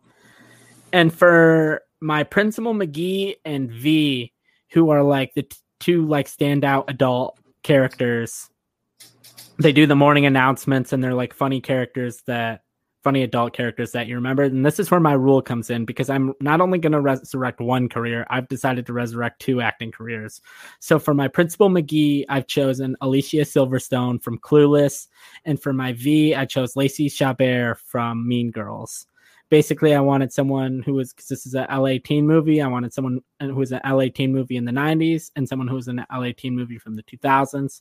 For my teen angel, who was originally Frankie Avalon, it's going to be Justin Timberlake. And my Coach Calhoun is going to be Jason Sudeikis, basically playing the role that he played in trailer videos for the English Premier League on NBC of Ted Lasso. So he's basically going to be playing Ted Lasso as Coach Calhoun. And for my music, because it's going to be a lot of like, it's basically going to be the original songs, but like somewhat remixed and modernized, where you can, if you're listening to it, you're like, oh, that's Beauty School Dropout, but it has like a modern influence. So I chose basically a team of Ludwig Göransson, Donald Glover, and Max Martinson. Ludwig Göransson has done basically all of Donald Glover's music, and he also did the score for Black Panther, for Creed 1 and 2, and for The Mandalorian. And Max Martin has basically written every pop song since the year 2000. And now it's very similar to as the first, but I'm modernizing it. Like I said, the music and style will basically, the music of the movie will sound very much like 90s music and 2000s music of like that Britney Spears, Christina Aguilera. And because I cast Caitlin Dever as Sandy, instead of her being from Australia, she's going to be from New York, just because I don't know if Caitlin Dever can do an Australian accent, and it really doesn't matter where she's from. And then in my version, Danny spends more of the movie trying to become a preppy jock to be more what he thinks Sandy wants. Sandy spends a lot of the film trying to be more like the girls Danny hangs out with which she thinks he wants. And then at the end of the movie, Sandy is dressed like the girls in Danny's friend group, and Danny is wearing a Letterman jacket and says he has joined the baseball team. The two of them realize they don't need to change for each other, and they can be who they are, instead of being kind of the sexist thing that the original ends with, where it's like, oh, she completely changed who she was, and now they can be together. The film overall is a lot more realistic and focuses on like the LA street racing scene of the early 2000s. So I thought, as an homage to the first one, instead of the car flying off in the end, they hit like a jump with the car and it goes like into the air, but it doesn't straight out like fly. And that's my pitch for Grease. All right. Okay. Bobby, what do you got? All right. So my movie, this director was brought up earlier, is going to be directed by James Bobin, because this is going to be a Muppet movie. This is going to be Muppets Grease. So I cast a few of them, and you can fill a lot of them in with the other Muppet characters. But I have Kermit as Danny Zuko. I have Miss Piggy as Sandy. I have Janice, who's like the rocker Muppet, as Rizzo. I have Fozzie as Kanicki's friend. I have Rosita as Frenchie. And you can throw in Gonzo and Animal and all the different characters. I also have the two judges. What are their names? I had them down. Statler and Waldorf. They're going to be two of the judges at the end with a dance contest, so you get to see their commentary as that goes along. And so mine is, it's the only human character in my movie is going to be the principal. Who's going to be a little bit more involved as far as like announcements and trying to keep people in line and just kind of being a little goofy. And that's going to be John Travolta. So John Travolta returns in this movie because it's just going to be a fun Muppet movie. I am not making the songs into modern pop songs because that sounds terrible. So it's just going to be the Muppets doing these, the classic Grease songs, and that's going to make it fun because you're going to have the Muppet versions. And yeah, you really don't need to change much because just by making it a Muppet movie, you change it and you make it a fun, friendly movie. All right. Okay. I have one question for each of you first. You can take your time on this one and tell me afterwards, but my favorite song in the original Grease is Beauty School Dropout, which was originally by Frankie Avalon. In the live version that came out a few years ago, it was Boyz II Men. I need to know, very importantly, who is the guardian angel who does Beauty School Dropout in your movies? I said it was Justin Timberlake. Okay, Justin Timberlake, I like that. And Bobby, did you know yours, or do you want to take time on that for a second? I don't know if it's a Muppet or if it's a human. I don't really get it. Keeping my human really to be Travolta. So my mentor is going to be Gonzo. I think that would be pretty fun. Okay, cool. And then Joe, explain to me why the year 2000, the style and everything is so different than nowadays, where like the original one, the 50s, you had the very clear greasers with the leather jackets. What's so different about the style and look of your movie than nowadays? And Bobby, yours is a Muppets movie, so are you obviously completely dropping all of the adult themes of Grease with, Rizzo needing to get an abortion and underage pregnancy and teenage pregnancy? Right. So I actually did, I wrote that down. You can like hint at adult things going on without spelling it out. So, it's not going to be a pregnancy scare, but it'll be something important that she's like freaking out about, so people who know Grease will know what's going on and kids won't really get it. It'll go over there. All right, and then as far as the varying style, I mean, the looks were different. People I still remember like that classic 2007 NBA or whatever it was draft class where they were all just like super baggy suits. Like people wore super baggy clothes. They had, the dyed fucking frosted tips. Like the music was very different. The look was very different. As you go year to year, it doesn't change much. But if you look back at like class photos from the year 2000, you're going to notice that people would not wear that today. Okay. All right. And then you two just attack each other. I feel like how I feel about yours is it'd be like something like, that they throw on ABC or something. It's like, watch the Muppets do a version of Grease, but I don't know if it's like a viable movie that people would like go out and like care to see in theaters. I think they would, because Grease is just such a classic musical that people love, and people also do love the Muppets, and they will go to see them, perform these songs. Parents will know the story and want to show it to their kids in a way that might have less adult themes. But yeah, and then my biggest issue with yours, there's a couple. One, the 2000s didn't quite have that separation of like the different, there were the greasers and there were the preppy, like that didn't really exist. And that was a really big part of Grease. And also, I don't really think 2000s pop, like you said, 2000s pop, like Britney Spears pop music for these songs. Yeah. I'm going to tune out every time these songs come on. I don't like that style. If you said maybe 2000s pop punk, 2000s R&B, I think that would have been. I mean, it's like that era of music in general. Yeah, but you really said it was mostly this. Yeah, because I have rap in there. I have different genres of music more than just pop. I know I only said pop, but when I wrote it out, there was more than just like a Britney Spears, and that's it, and that's all the type of music we're doing.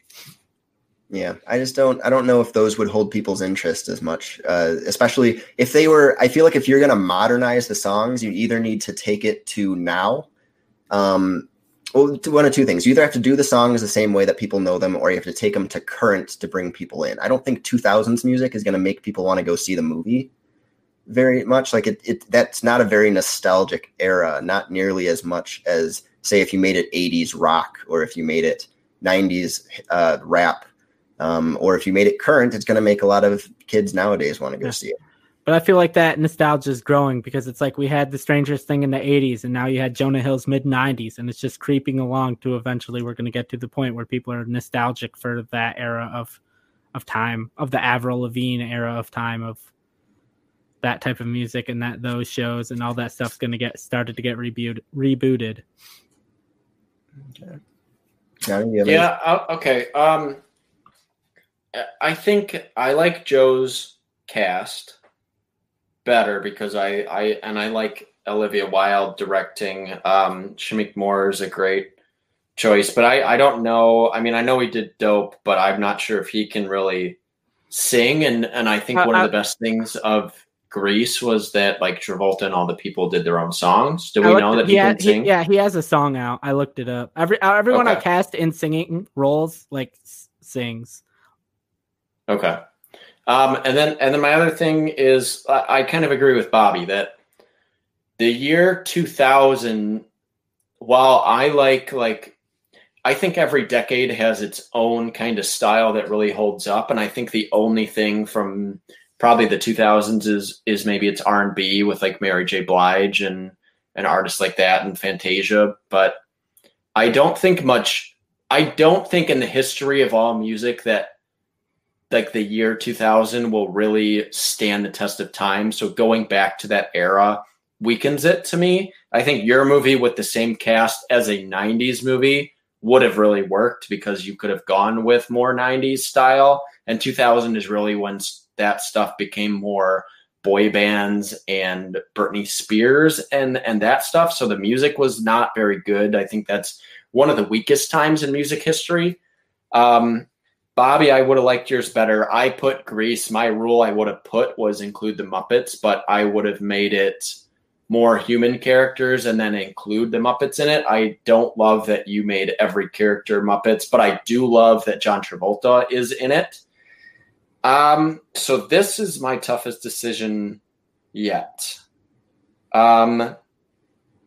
I think the Justin Timberlake as the Frankie Avalon Beauty School Dropout is fine, but I just think Bobby sounds more fun because he can still do it as Muppets, but also have greasers and make it 50s. And I think Grease belongs in that era very much. It's called Grease. You need greasers. If you make the greasers into baggy clothes, and get rid of that whole thing, there's literally no point of calling it Grease, and you can make it a whole nother musical. So I actually think I'm going with Bobby on that one.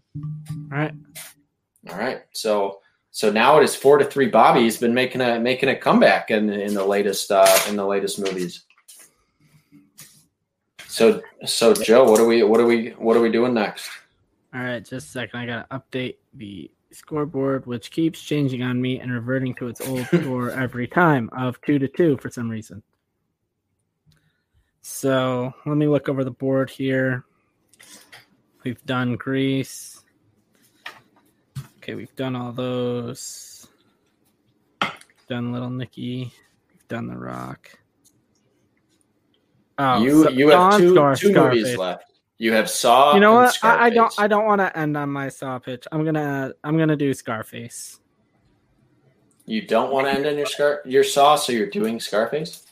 Or sorry, I'd rather end on. You know what? We're gonna do Saw. I'm gonna do Saw because I might lose. Scarface. You got to stay alive. You need to win this point. Yeah. All right. So Joe, the score. Sorry, you have 4-3, Joe. It's 4-3, Bobby right now. Oh, my bad. Oh man. I guess I should control the scoreboard. Don't like that. Right, you can give us your history of Saw while I update it. All right, Joe's updating that. Saw came out in 2004. Its Rotten Tomato score is 49%, which I think is a little low. I have a fondness for probably the first two Saw movies, but nothing after that. It stars the Princess Bride's Carrie Elways, which still shocks me to this day. I always forget he's in this. Danny Glover and Lee Winnell. It's about two strangers. They awaken in a room with no recollection of how they got there, and they soon discover they're pawns in a deadly game perpetrated by a notorious serial killer. So who's going first on this one? I'll go first. So all right, Joe, I'll start by saying when this started, and I had 2 movies left and 2 rules. And I thought I was going to just basically forfeit my point on this one. But as I got to writing and coming up with my idea, I actually really liked what I ended up with, because my last 2 movies and last 2 rules I had were Little Nicky and Saw, and the rules were make one a Muppet movie and make one a musical. So I am stuck making Saw a musical, but I actually like what I did. So, and that's the rule I'm using, is I'm making this musical. And my director is Leigh Whannell. He wrote the first one. He starred in the first one, and he's gone on to be a pretty good director with The Invisible Man.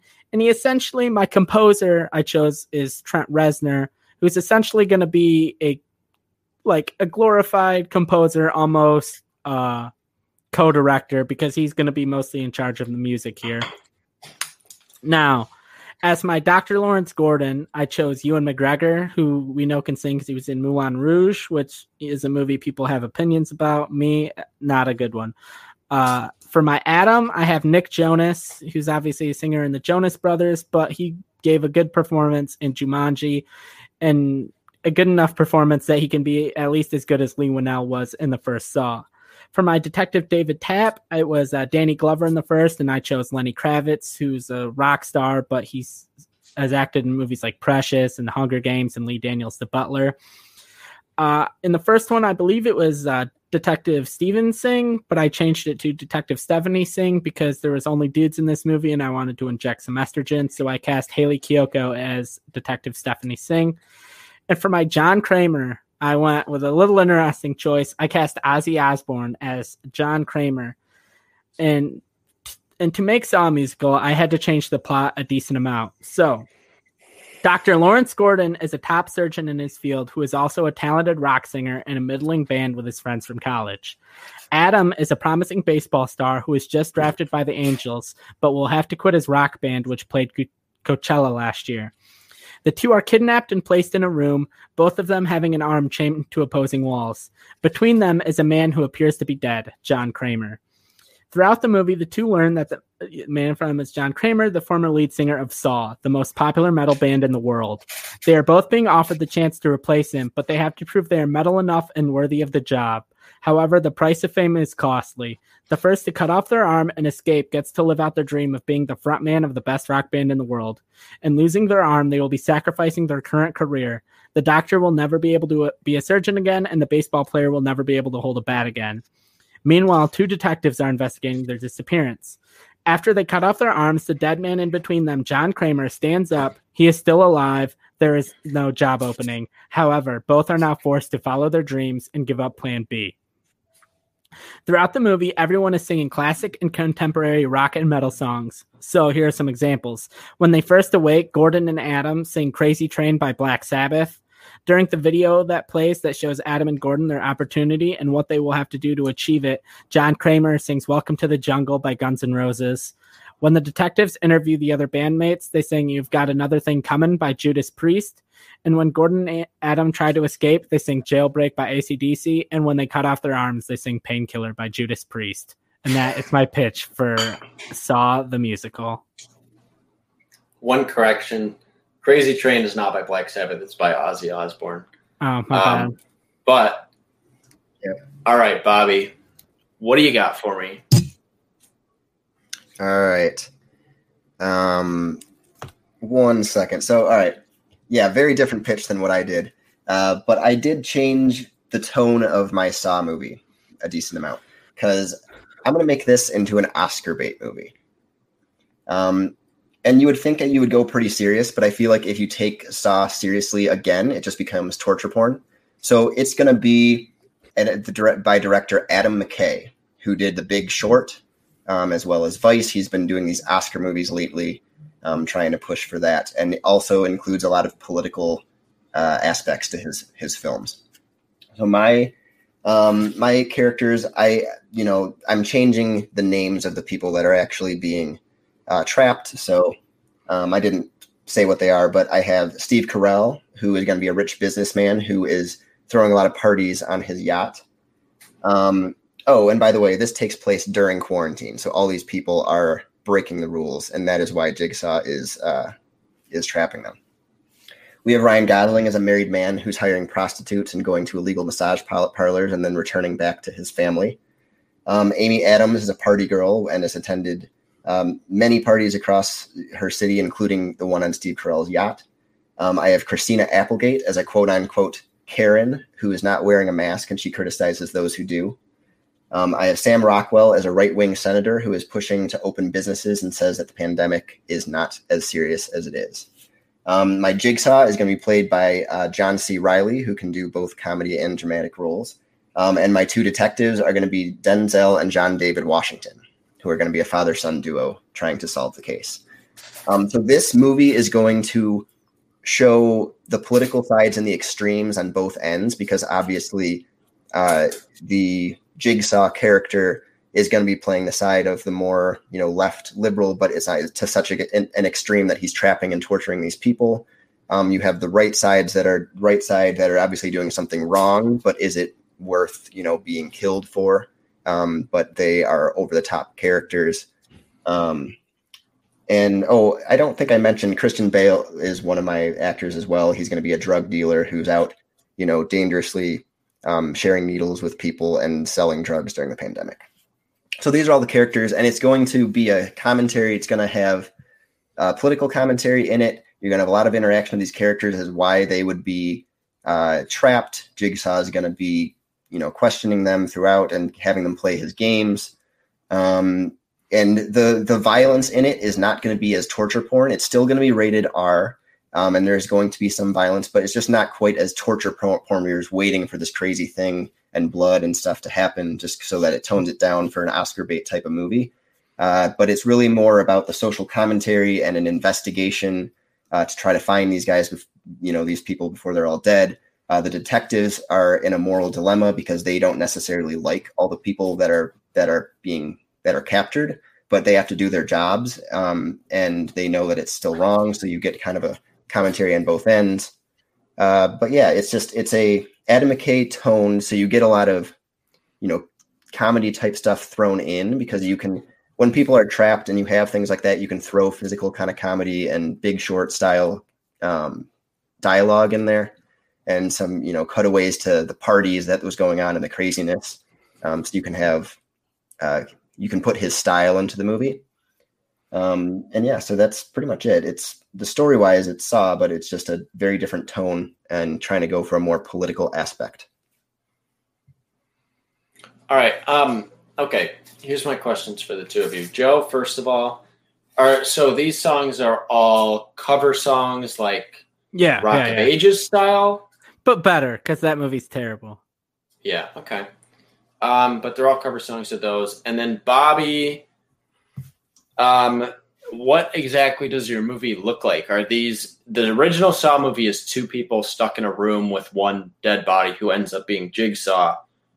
What is your movie all one like what, 7 or 8 people stuck in a room, or is it more like Saw 2 where they're all in like a house? I'm not really getting how this is like a Saw. They're trapped in a room. It's a little bigger than the one in the original Saw, but it's more because when you rebooting Saw, it's kind of taking aspects of the other one where he usually captures more than just 2 people.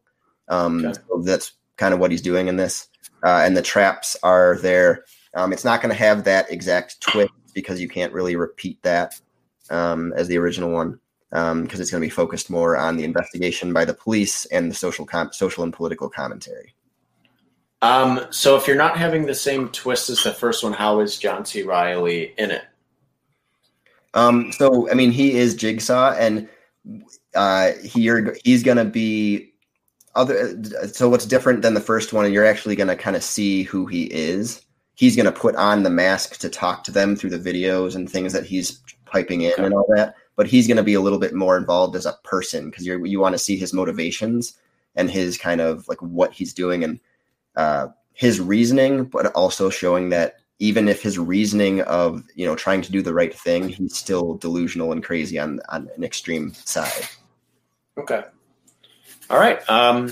Those are the questions I had. Let's see. What do you guys got to say about each other? So, Joe, my biggest thing with making it a musical, you put Trent Reznor in there, and I thought it would have been awesome if he was writing like these original songs, and they're all cover songs of rock, like 80s rock and metal songs. And I don't think that can be done, I mean, like you said with Rock of Ages, but done better. Well, who knows if it's going to be, can it really be done better? Are you really going to have anyone sound like Axl Rose and have it sound right?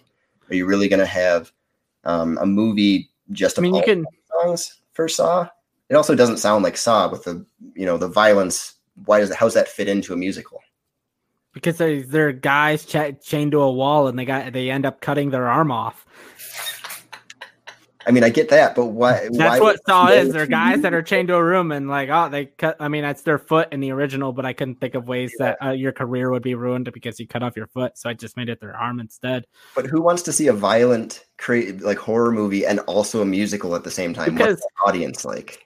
Because when I was in high school and middle school, the people that love Saw and horror movies the most are teenage and high school girls, and the people that love musicals the most are teenage and high school girls.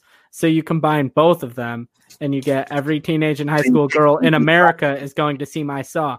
My thing with your movie and my problem with your movie is the second we get out of quarantine, the first movie we see in theaters is not going to be a movie that reminds us of quarantine. And the Oscar voters are not going to vote for a movie that reminds them of why they didn't work for the last 18 months. I think Oscar voters love movies the most that comment on recent political or social issues. Those tend to get nominations pretty much every year, no matter what the context of that is. At least one of them is in there. And there are going to be movies made about quarantine. They're being written now. So we're going to be we don't know if they're any good because they're being written now. Like there's that movie with, I think, Zendaya and John David Washington that was filmed during quarantine, but it could be fucking dog shit. We don't know. And also, if they have to wait to film this movie, so it's probably going to be out next year. So then it's not going to be about modern and recent. It's still relevant. It's still the most recent big thing that happened, but we would have been hopefully out of quarantine because no movie can really come out in the next month or two or whatever. Yeah. So you're trying to get high school girls and you chose 80s rock covers. I said 80s. I said 80s and contemporary, but the only example. And I don't think that's the right audience for what you're trying to go for. But that's why I have Nick. But it does have Nick Jonas. Yeah, I was just gonna say. Yeah. That's why I specifically cast Nick Jonas and Haley Kiyoko and whoever the hell else I put in this movie. Yeah, that's very Ozzy Osbourne. Yeah, that's not. It has a little of everything for everybody, You like classic rock, you go see this movie. You like musicals, you go see this movie. You like horror movies, you go see this movie. Your movie just reminds me of the time I couldn't do anything for a year. All right. I got a ruling on this one. And okay, here's my thing. One, Joe had a great pitch until the remakes of old music. I was totally down for a Trent Reznor original music Saw movie. But it's us having to pitch, so I understand why you had to pick real songs because it would be tough to be that was the thing. This is how my songs, like, we already have to pitch a whole new movie. I understand you not creating a whole new, song. So I get your tone based on the songs you pitch. So I understand why you did it, even though that would make the movie worse. And I agree with Bobby that your thing is made for high school girls, but also has classic rock music in it, which doesn't really add up. But I like classic rock, and I like Saw, and I like some musicals. So okay, we're interested in that. Bobby did he cast an Oscar bait type movie. He has a bunch of Oscar baity people, but we're making this about quarantine and politics. I think he weakens his movie by including so many people. Your movie would have been stronger if it was just two people in the room and not so many. I think that takes away from everyone's Oscar chances. If you had maybe even just three people, you could have had two people go for leading actor and one person going for supporting actor. Instead, your movie is going to compete with itself over and over in every category because you have too many actors in it. Adam McKay doesn't fit the tone of your movie at all because Vice and The Big Short are fun movies for the most part. Like, they're about political events and they have serious issues, but I just thought your tone was all over the place. I thought your Your tone would have been better if it had like the director of like, let's say like a 3 Billboards, whoever directed that, I forget. That would have made more sense. Adam McKay, I didn't think fit in your style. And there is a violent musical, and it's called Sweeney Todd, and it was one of the only musicals that I like. And the home run rule that I had under Saw was make it a musical. Hell yeah! Joe nailed my rule. The only thing is, I would have made it a Flight of the Conchords musical with them trapped in the room because Mel, the stalker, played by Kristen Shaw, put them in it. That would have been my ultimate home run, win the pitch no matter what, Flight of the Conchords in Saw. But my home run rule for Saw was make it a musical because everything else would be too similar or boring, and making it a musical makes it different and fun. So I pick Joe, which ties up the game. So we got one movie left, and I got to pick the winner. Yeah, so my thing was originally it was going to be all original music, but then I'm like, oh, well, what's it sound like? Or like, what's some of the songs going to be like? Well, I don't know music. So I'm like, I'll just put like songs people know in there. And I just... Yeah, I understood that. And like the Oscar voters, the most Oscar-y movies are movies about like white people making movies about racism or movies about Hollywood. And Bobby's was too current political stuff. I didn't feel like that was actually like it would get nominated, but I don't think it would win anything. Right, so Bobby basically picks who goes first because we only have one movie left, right? Yep. Yeah. Scarface. Huh. I got to try to sell this one real hard. All right. I'm gonna lead us off. I'll lead us off. All right. So cool. So Bobby's gonna start. Scarface. The one that I'm basing my ruling off of is the only one I've seen. So that is Scarface from 1983. Yeah. Rotten Tomatoes scores this 81%. It stars Al Pacino and Michelle Pfeiffer. It's set in 1980 Miami, and a determined Cuban immigrant takes over a drug cartel and succumbs to greed. That's all you need to really know. Let's hear it.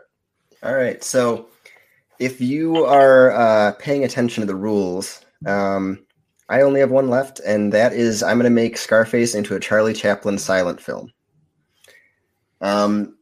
So my movie is going to be directed by Charlie Chaplin, and so the thing with Scarface is it's been told quite a few times. It's been told in the book, and then in the original 1932 movie, and then in the 1983 movie. And every time the general premise is the same, but the location is pretty much different. And also Tony is Tony plus a different last name in every movie. So I'm going to change his last name again so that he is not Cuban, because I don't want Charlie Chaplin to play a Cuban immigrant. So he is going to be Tony Holliday. And my Manny Ray, who was Stephen Bauer in the first one, his right-hand man, is going to be played by Oscar Isaac. My Michelle Pfeiffer Elvira character is going to be Scarlett Johansson. My Gina, who is Tony's sister, who is very overprotective of, is going to be played by Aubrey Plaza. And my Frank, played by Robert Loggia, who's the existing gang leader, is going to be played by Paul Giamatti. And this is going to be in the Chicago gangland setting. So this is going to be a Charlie Chaplin movie where it's a lot of physical, comedy and stuff, but he is able to throw in more of his serious themes underneath this, like he did maybe in The Great Dictator, where he's telling a serious story, but with his style to it. And it's going to tell the story of this rising guy who falls into greed, and he's going to be very happy-go-lucky in the beginning. Very, it's going to be more comedic as the movie starts out, as he's more happy-go-lucky, and get a little bit more darker and darker, just a little bit, not so it becomes this straight-up drama as the movie goes on towards the end, as he's kind of losing control. And yeah, the fight at the end, where we say hello to my little friend and all that stuff, is going to be there, but just be more comedic, where you can have him show a little bit more physical comedy, trying to like dodge bullets or people, and different attacks and all that different stuff. So you get to show that off. You get some great actors who can really express themselves well, especially like Paul Giamatti as the existing gang leader, who can be kind of over the top, like he can do as even in like Big Fat Liar. And I think that can classic Paul Giamatti. Yeah. Well, but he can be very cartoony, which you need in a silent film where you can't speak. And I think they can all play that well. I think it's something, it forces you to pay attention to the story by making it silent instead of just like tuning out to this kind of fun movie that like the Scarface in 1983 tries to make it. You tend to like Tony Montana in the first one. And you're, in this, you're kind of more drawn into the story of what's going on because it's silent. And not just kind of the craziness of Tony Montana. And also you get some entertainment value with Charlie Chaplin. All right, Joe, what do we got? All right, so I'll start off my pitch with naming my director, and my director is David Ayer, who was originally attached to do a reboot of Scarface, but he wanted to make it R, and the studio said, no, you have to make it PG-13, and he said, well, Scarface shouldn't be PG-13, and so he left, and I agree with him, and that's why I'm making it NC-17. He's going full whatever he wants to do for Scarface. And so for my cast, for my Tony, it's going to be Oscar Isaac. For my Elvira, who was originally Michelle Pfeiffer, is now Florence Pugh. My Manny, his best friend, is now Diego Luna. And Frank Lopez, who was originally Robert Loggia, who I don't know why his last name was Lopez, because he's clearly an Italian guy, is now Michael Pena. In my story, it's instead of Miami, it's going to be set in LA, and it's two Mexicans, Tony and Manny, get out of an ICE holding facility when gang leader Frank Lopez offers to get them green cards if they want to run meth for him. Over time, they rise in the gang, and at one point, Tony kills Frank and marries his trophy wife, Elvira, and takes over the gang. It's hyper-violent, hyper-sexualized, and it's a smaller scale. Instead of being this massive coke empire, he takes over one LA gang. And that's my pitch for my Scarface reboot of NC-17. All right. Okay, my question for Bobby. You have it as a silent film, so is it doing panels? Like, is it stopping and then showing panels like old school movies, or is just the whole movie no like form of words or anything like that to tell you what's going on? It'll have the panels to kind of set the tone of whatever scene you're heading into, kind of deal. Maybe a little less often than the original, like the original 1960, silent movies, but it'll be there so that you get the story across, the setting, where the location is even, and some of the plot line. All right. And then Joe, your movie is by David Ayer. He's very bad on Twitter recently because he just keeps defending Justice League and Suicide Squad, which are terrible. But I love him as a director. I just don't know. Is he interested in making an NC-17 movie? What does the violence look like? Why is it NC-17? So a lot of why it's NC-17 is because they're meth dealers, and because we're supposed to see how like despicable and like how terrible they've come in. So we see like the true actual effects of like doing meth for years and years and years by the people they're selling it to. We see the super violence. We see them just murder people down with guns and like drive-bys and other gang violence. We see it's just like it's almost like similar. Originally, one of my ideas was to have the people who did City of God do this movie, because I wanted it to be almost like not like documentary style, but just to be almost like a true depiction of gang life in LA. Mm-hmm. And so like no filter, just like it's super realistic. And that's why I decided to make it NC-17, because we live in an NC-17 world. All right. Okay. I want to see what you two say about each other's. As far as making this movie NC-17 with the tone you're going for, I feel like this is going to be such a hard movie to watch. NC-17 movies, because of violence, I feel like they're done much better when there's at least more of a fun tone to it, so that it's not this dark, depressing thing. I think it distracts from your story, because people are going to have to maybe turn away, and they're going to be pulled out of the movie because of how violent it is, rather than following a pretty important story to tell, I would say, if you're doing the whole LA, gang life and all that. People should see how like shitty things are in LA. This shouldn't be like watered down, like, oh, like we made the violence not accurate, or we made, the meth use not accurate, and we did all these things. not accurate, so it could be palpable for like moms in Oklahoma City. But would an NC-17 movie draw the stars that it did? Would they want to be in this style of a movie? I mean, Florence Pugh was in Midsummer, which was basically like rated R. If it was an NC-17, it might as well have been. Yeah, you could have made it. Like, you could have added things to make some of these movies. I mean, I gotta say, one of the only like big movies probably made anytime recently that was NC-17 was I think it was called Dirty Joe with Matthew McConaughey, and that definitely wasn't NC-17 because of the violence. It was because he sticks a KFC chicken wing through his pant zipper and makes a girl give him a blowjob on it. So I do think that NC-17 nowadays has nothing to do with violence. It's more about sexuality. Which Joe said it was NC-17 because of how violent it is, though, for this.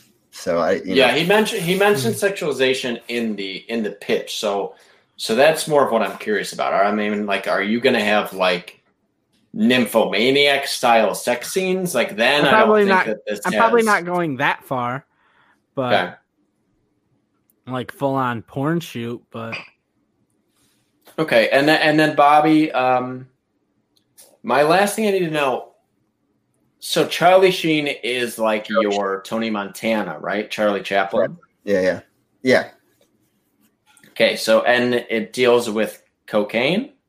No, this is the gang. So the original one didn't have anything to do with drugs. I mean, it's not cocaine in Chicago, but there it's more, what was the drug there? I looked it up. Maybe it was heroin, but there are other drugs that you could say, but you don't even really need to say what it is. It's just that it's a gang that they're involved with, and that it's a silent movie, so you can get the point of what they're doing across with the physicality, rather than saying Charlie Chaplin is carrying this bag of cocaine across the screen. Like, you can just see, okay, there's drugs involved. Okay, all right. I think I got enough to know what I'm doing here. So. With Joe's, okay, so my rule that I thought was a home run for this movie was making it Oscar bait and making Oscar Isaac Tony Montana. I thought that is a perfect casting. So Joe did cast the perfect person, but again, I don't know if his movie is actually NC-17. I don't know if you really sold me on that just because it's violent. Like, no matter how violent a movie is nowadays, I don't know if that makes it NC-17. But also with Bobby's, I don't get how it's a Scarface movie if it doesn't have to deal with drugs as much. Because literally the movie that we are basing this off of is the 83 version of Scarface, which has him snort coke out of a mountain of cocaine. And Bobby took that out of his movie. So this was a very tough decision because I don't think Bobby's movie is very Scarface, even though I like his cast. Both of you put Oscar Isaac in it. But the one who used Oscar Isaac best was Joe because he put him as Tony Montana. And I don't see a Charlie Chaplin version of a person. Literally, the story of that movie is a person rising to power based on his drug dealing. And I think that a Charlie Chaplin movie doesn't fit into that environment. So I'm going to award the final point to Joe and declare him our victor for this episode. Ooh. There you go. Joe's undefeated. I'm defeated. Joe, Bobby is defeated. Joe is undefeated. I didn't want to make Joe undefeated because he defeated me, in our first official episode. But this was a tough one. There were some really difficult decisions on this. I didn't love either of your pitches on that last one, but I think Joe just at least used his rule better. Yeah, that was the deciding factor. That was not one of my favorite ones we were coming down to. My last two were like my worst, those. Yeah, same. Yeah. I was not loving that.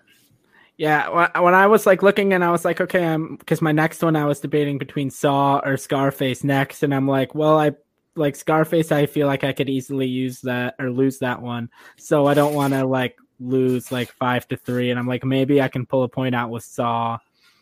and so I went with that. But clearly, if either of you knew my taste for musicals, you would have made both of your musicals Flight of the Conchords. Any of you who included that would have won, but the Saw as a musical was the rule that I put to it. So I was like, all right, anyone who does that, home run. And Joe and I even talked, and he was like, there's no way the rule that I picked for Saw is the one that you were thinking. But I really loved the idea of making Saw a musical. So that's kind of what won you the point, because I just have a weird interest in seeing like a very violent musical that is Saw, where someone cuts their arm off and then sings a song about it. That would be pretty even fun. if that song is Painkiller by Judas Priest. Yeah, even if it's another Judas Priest song in a movie. Yeah. But, whatever. I liked it. So, again, like, I think it's too hard to pitch, like, your original music into a song. Maybe Bobby, because he actually makes music and plays the guitar, could have played a song for his musical, but I don't know. I would have gladly, if he pulled out a guitar and it's like, I wrote this song for this pitch, I would have been like, what? Bobby, I concede instant this win. point. Instant win. If Bobby pulled out a guitar and was like, I wrote a song for my If I had some more time, maybe I would have. Yeah. But anyway, so I think my favorite pitches from each of you, I really, really loved Joe's Muppet Little Nicky movie. I think that was probably my favorite pitch from him.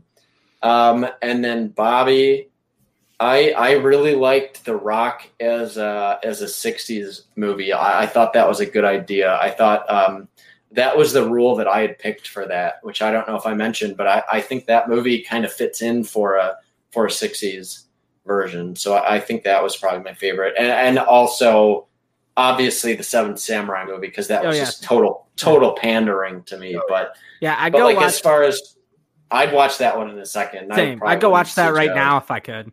Yeah, exactly. So like that sounds sweet. So those are probably my favorites that you guys both did. Was there one that you guys thought was like the hardest to fight against? Joe, I'll start with you. I mean, Seven Ninjas was hard just because it's like, okay, he set his in Japan, and it was like it was like more updated. And like his movie just sounded awesome, where I was just like, yeah, it's, Seven Samurai, but they're wizards and it's Harry Potter. And I was hoping the reveal of it being the 4 like founders of Hogwarts would be enough to give me a point. But as soon as I heard him say, someone's Seven Ninjas, I'm like, well, I just lost. So and by Gareth Edwards, who Johnny loves, you're just like, I'm fine. Totally. Doing that, by the way. Gareth Evans. I keep calling him. I always confuse their names. But I don't know. Bobby, what was your hardest to fight against for Joe's pitches? Honestly, it might have been just because I felt like I needed to pitch mine so well was the 127 hours, because I feel like that is perfect for Charlie Chaplin. But I also didn't want, as I was going through this, I didn't want to fight the same rule against the same rule, so I tried to stray away from that a little bit. But that was the hardest fight because I thought that rule matched perfectly with that movie. And it's funny because I feel like if you did fight pitch to pitch on like rule to rule on that movie, I love that Joe included that rule. But if you had done that same thing but not included so many people interacting, you probably would have won, because that was, I thought, my least favorite thing of Joe's pitch, even though I love the rest of it. So if you had done the same rule and just had it mainly Charlie Chaplin by himself, I would have maybe went with yours. So it's funny that you say that, because I do think that might have helped you. So it's interesting, though, because that's the one I had underlined. I do think you guys had a tough challenge ahead of you with some of these. I had no idea what to do with the Harry Potter rule. I thought that was a tough one, and I think both of your pitches lost for that Harry Potter one. Because it was just I feel like it's a good rule, but there was just no movie it matched up with.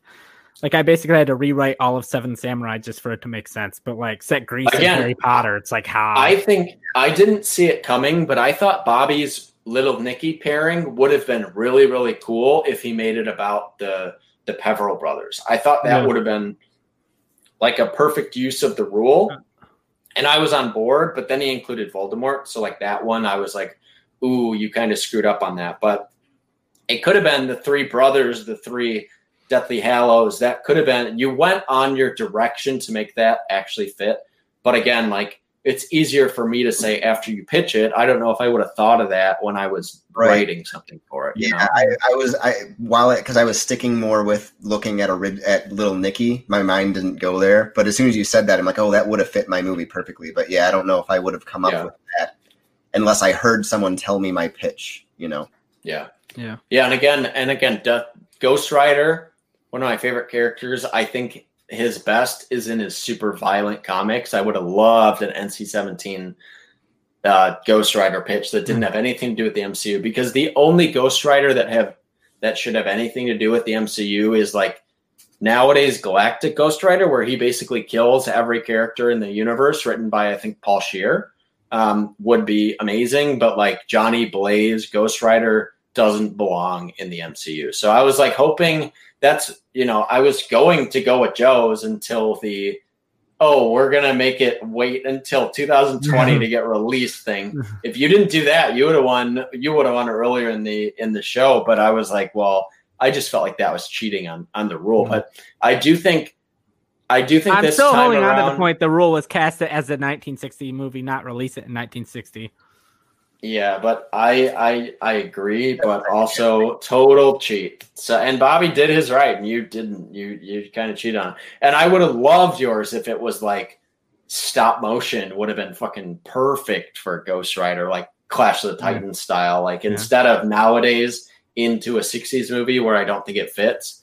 Like Bobby said, like the technology nowadays doesn't fit into how they shot films back then, But I do like I love that was a tough one to start with, and I was like, okay, maybe it will be hard to judge, and I think some were easier than others, but at the same time, I was like, all right, I like aspects of one or the other, but nothing too much. So other than that, I mean, I think we had a great debate, and next week it will be a rematch between Joe and I believe. Yep. Yeah, I'll be back to judging as I focus to try to win next time I'm Bobby's gotta try to take a lead next time he pitches. I'll be happy to sit back and listen to some pitches next week. Yeah, I think you get better as a player when you judge, because there were so many times where I was writing my pitches where I'm like, okay, what problems would I have with this pitch? And so many of my problems that you guys had with my pitches were from me trying to solve other problems in my pitches. Of like when I brought up like, oh, this movie's for like for Saw, when I was like, oh, this movie's for like high school girls, because I'm like, okay, what are they going to say about this? They're going to be like, oh, who is going to want to see a musical and who's going to want to see a horror movie? And then I had the whole thing written out anyways with Ozzy Osbourne and classic rock, and I'm like, well, I remember in middle school when Saw came out, girls loved musicals, and then girls also loved the horror movies. So I was just like, oh, that's who I'll say it's for. Yeah, I thought that was funny, but I did think Saw as a musical was the best choice. But I don't know if either of you have seen Flight of the Conchords. But no, I haven't. I have not. It's the greatest show maybe ever. I love it to death, and I've been rewatching it all week. All I've done all week is watch Flight of the Conchords and play Ghost of Tsushima. So I was looking forward to your musical pitches and your samurai pitch. And then both of you made it not a samurai movie, but I liked the ninja thing. So yeah, you were hyping it up like all week, like, oh, I'm playing Ghost of Tsushima. I can't wait to see your samurai movie, and I'm sitting there going like, nah, you made it about Harry Potter. Hey, that's how you got to do that. I mean, I think that's not a terrible idea, but I just think the action in Harry Potter is like the weakest thing. So yeah, that's why I tried to change it, and I'm like, oh, like it's better. Oh, he has a sword. Well, which is a good idea. I said just like Justin Lin is good with action. Yeah. And like he made the Star Trek fight Debatable. like interesting, and then I wanted my fights to be more than just like guys staring at each other, and whoever wins the fight is whoever I guess stares the hardest. Yeah, that's true. All right, so anything else? Joe, anything you want to like plug? Any good movies or shows you've watched recently? No, I've just started I'm on episode 1 of season 5 of Last Chance U. I started just before we came on here. That's basically where I'm at. I've been basically just been writing my pitches in my free time, and that's about it. There you go. Bobby, anything you've watched? Even just something over quarantine maybe that you'd recommend to people? I mean, it's all such a blur right now, and this past week I haven't really watched too much, but I would say if you haven't had the chance to watch Hamilton, you probably should, because I did not think I was going to like it as much as I did. So that's about it. Cool. I was waiting for one of you to pitch a musical as Hamilton and me deny it because I'm not interested. But I should watch Hamilton, but I don't know. No matter how many people tell me it's good, I haven't been compelled to do it. I'll just say again, which I've said on probably two episodes of this show, if you have not watched Devs, that show is amazing. It's one of the best short series I've ever watched. Alex Garland is probably my favorite working director at this point, just with everything he does in the future. So I'm disappointed in both of you for not pitching me an Alex Garland movie for any of these, but I don't know what would have fit into that world, to be honest. So I understand it, but watch Devs if you haven't, and also don't watch Watchmen because that show is unwatchably terrible. Don't like it. That's not true. I've made it a few episodes in, and I just can't do it. So that's my recommendation and my non-recommendation. Other than that, anyway, reintroduce yourselves. We'll start with Joe and plug your social media. Yeah, I'm Joe. My Instagram and Twitter is at @the_Joe_Fricke, Fricke. And my final recommendation is you should watch Watchmen on HBO Max. All right. I'm Bobby, and you can find me on Twitter at LinkSkywalker14. I'm not super active, but if this show gets a following, I'll start to change that. Oh yeah, my Twitter handle is jdoop. That's DOOP 2393. So follow me on Twitter if you hear this, and we're excited to do the show. So for everyone watching and listening, just have a great week, and we will see you next time. Thank you very much.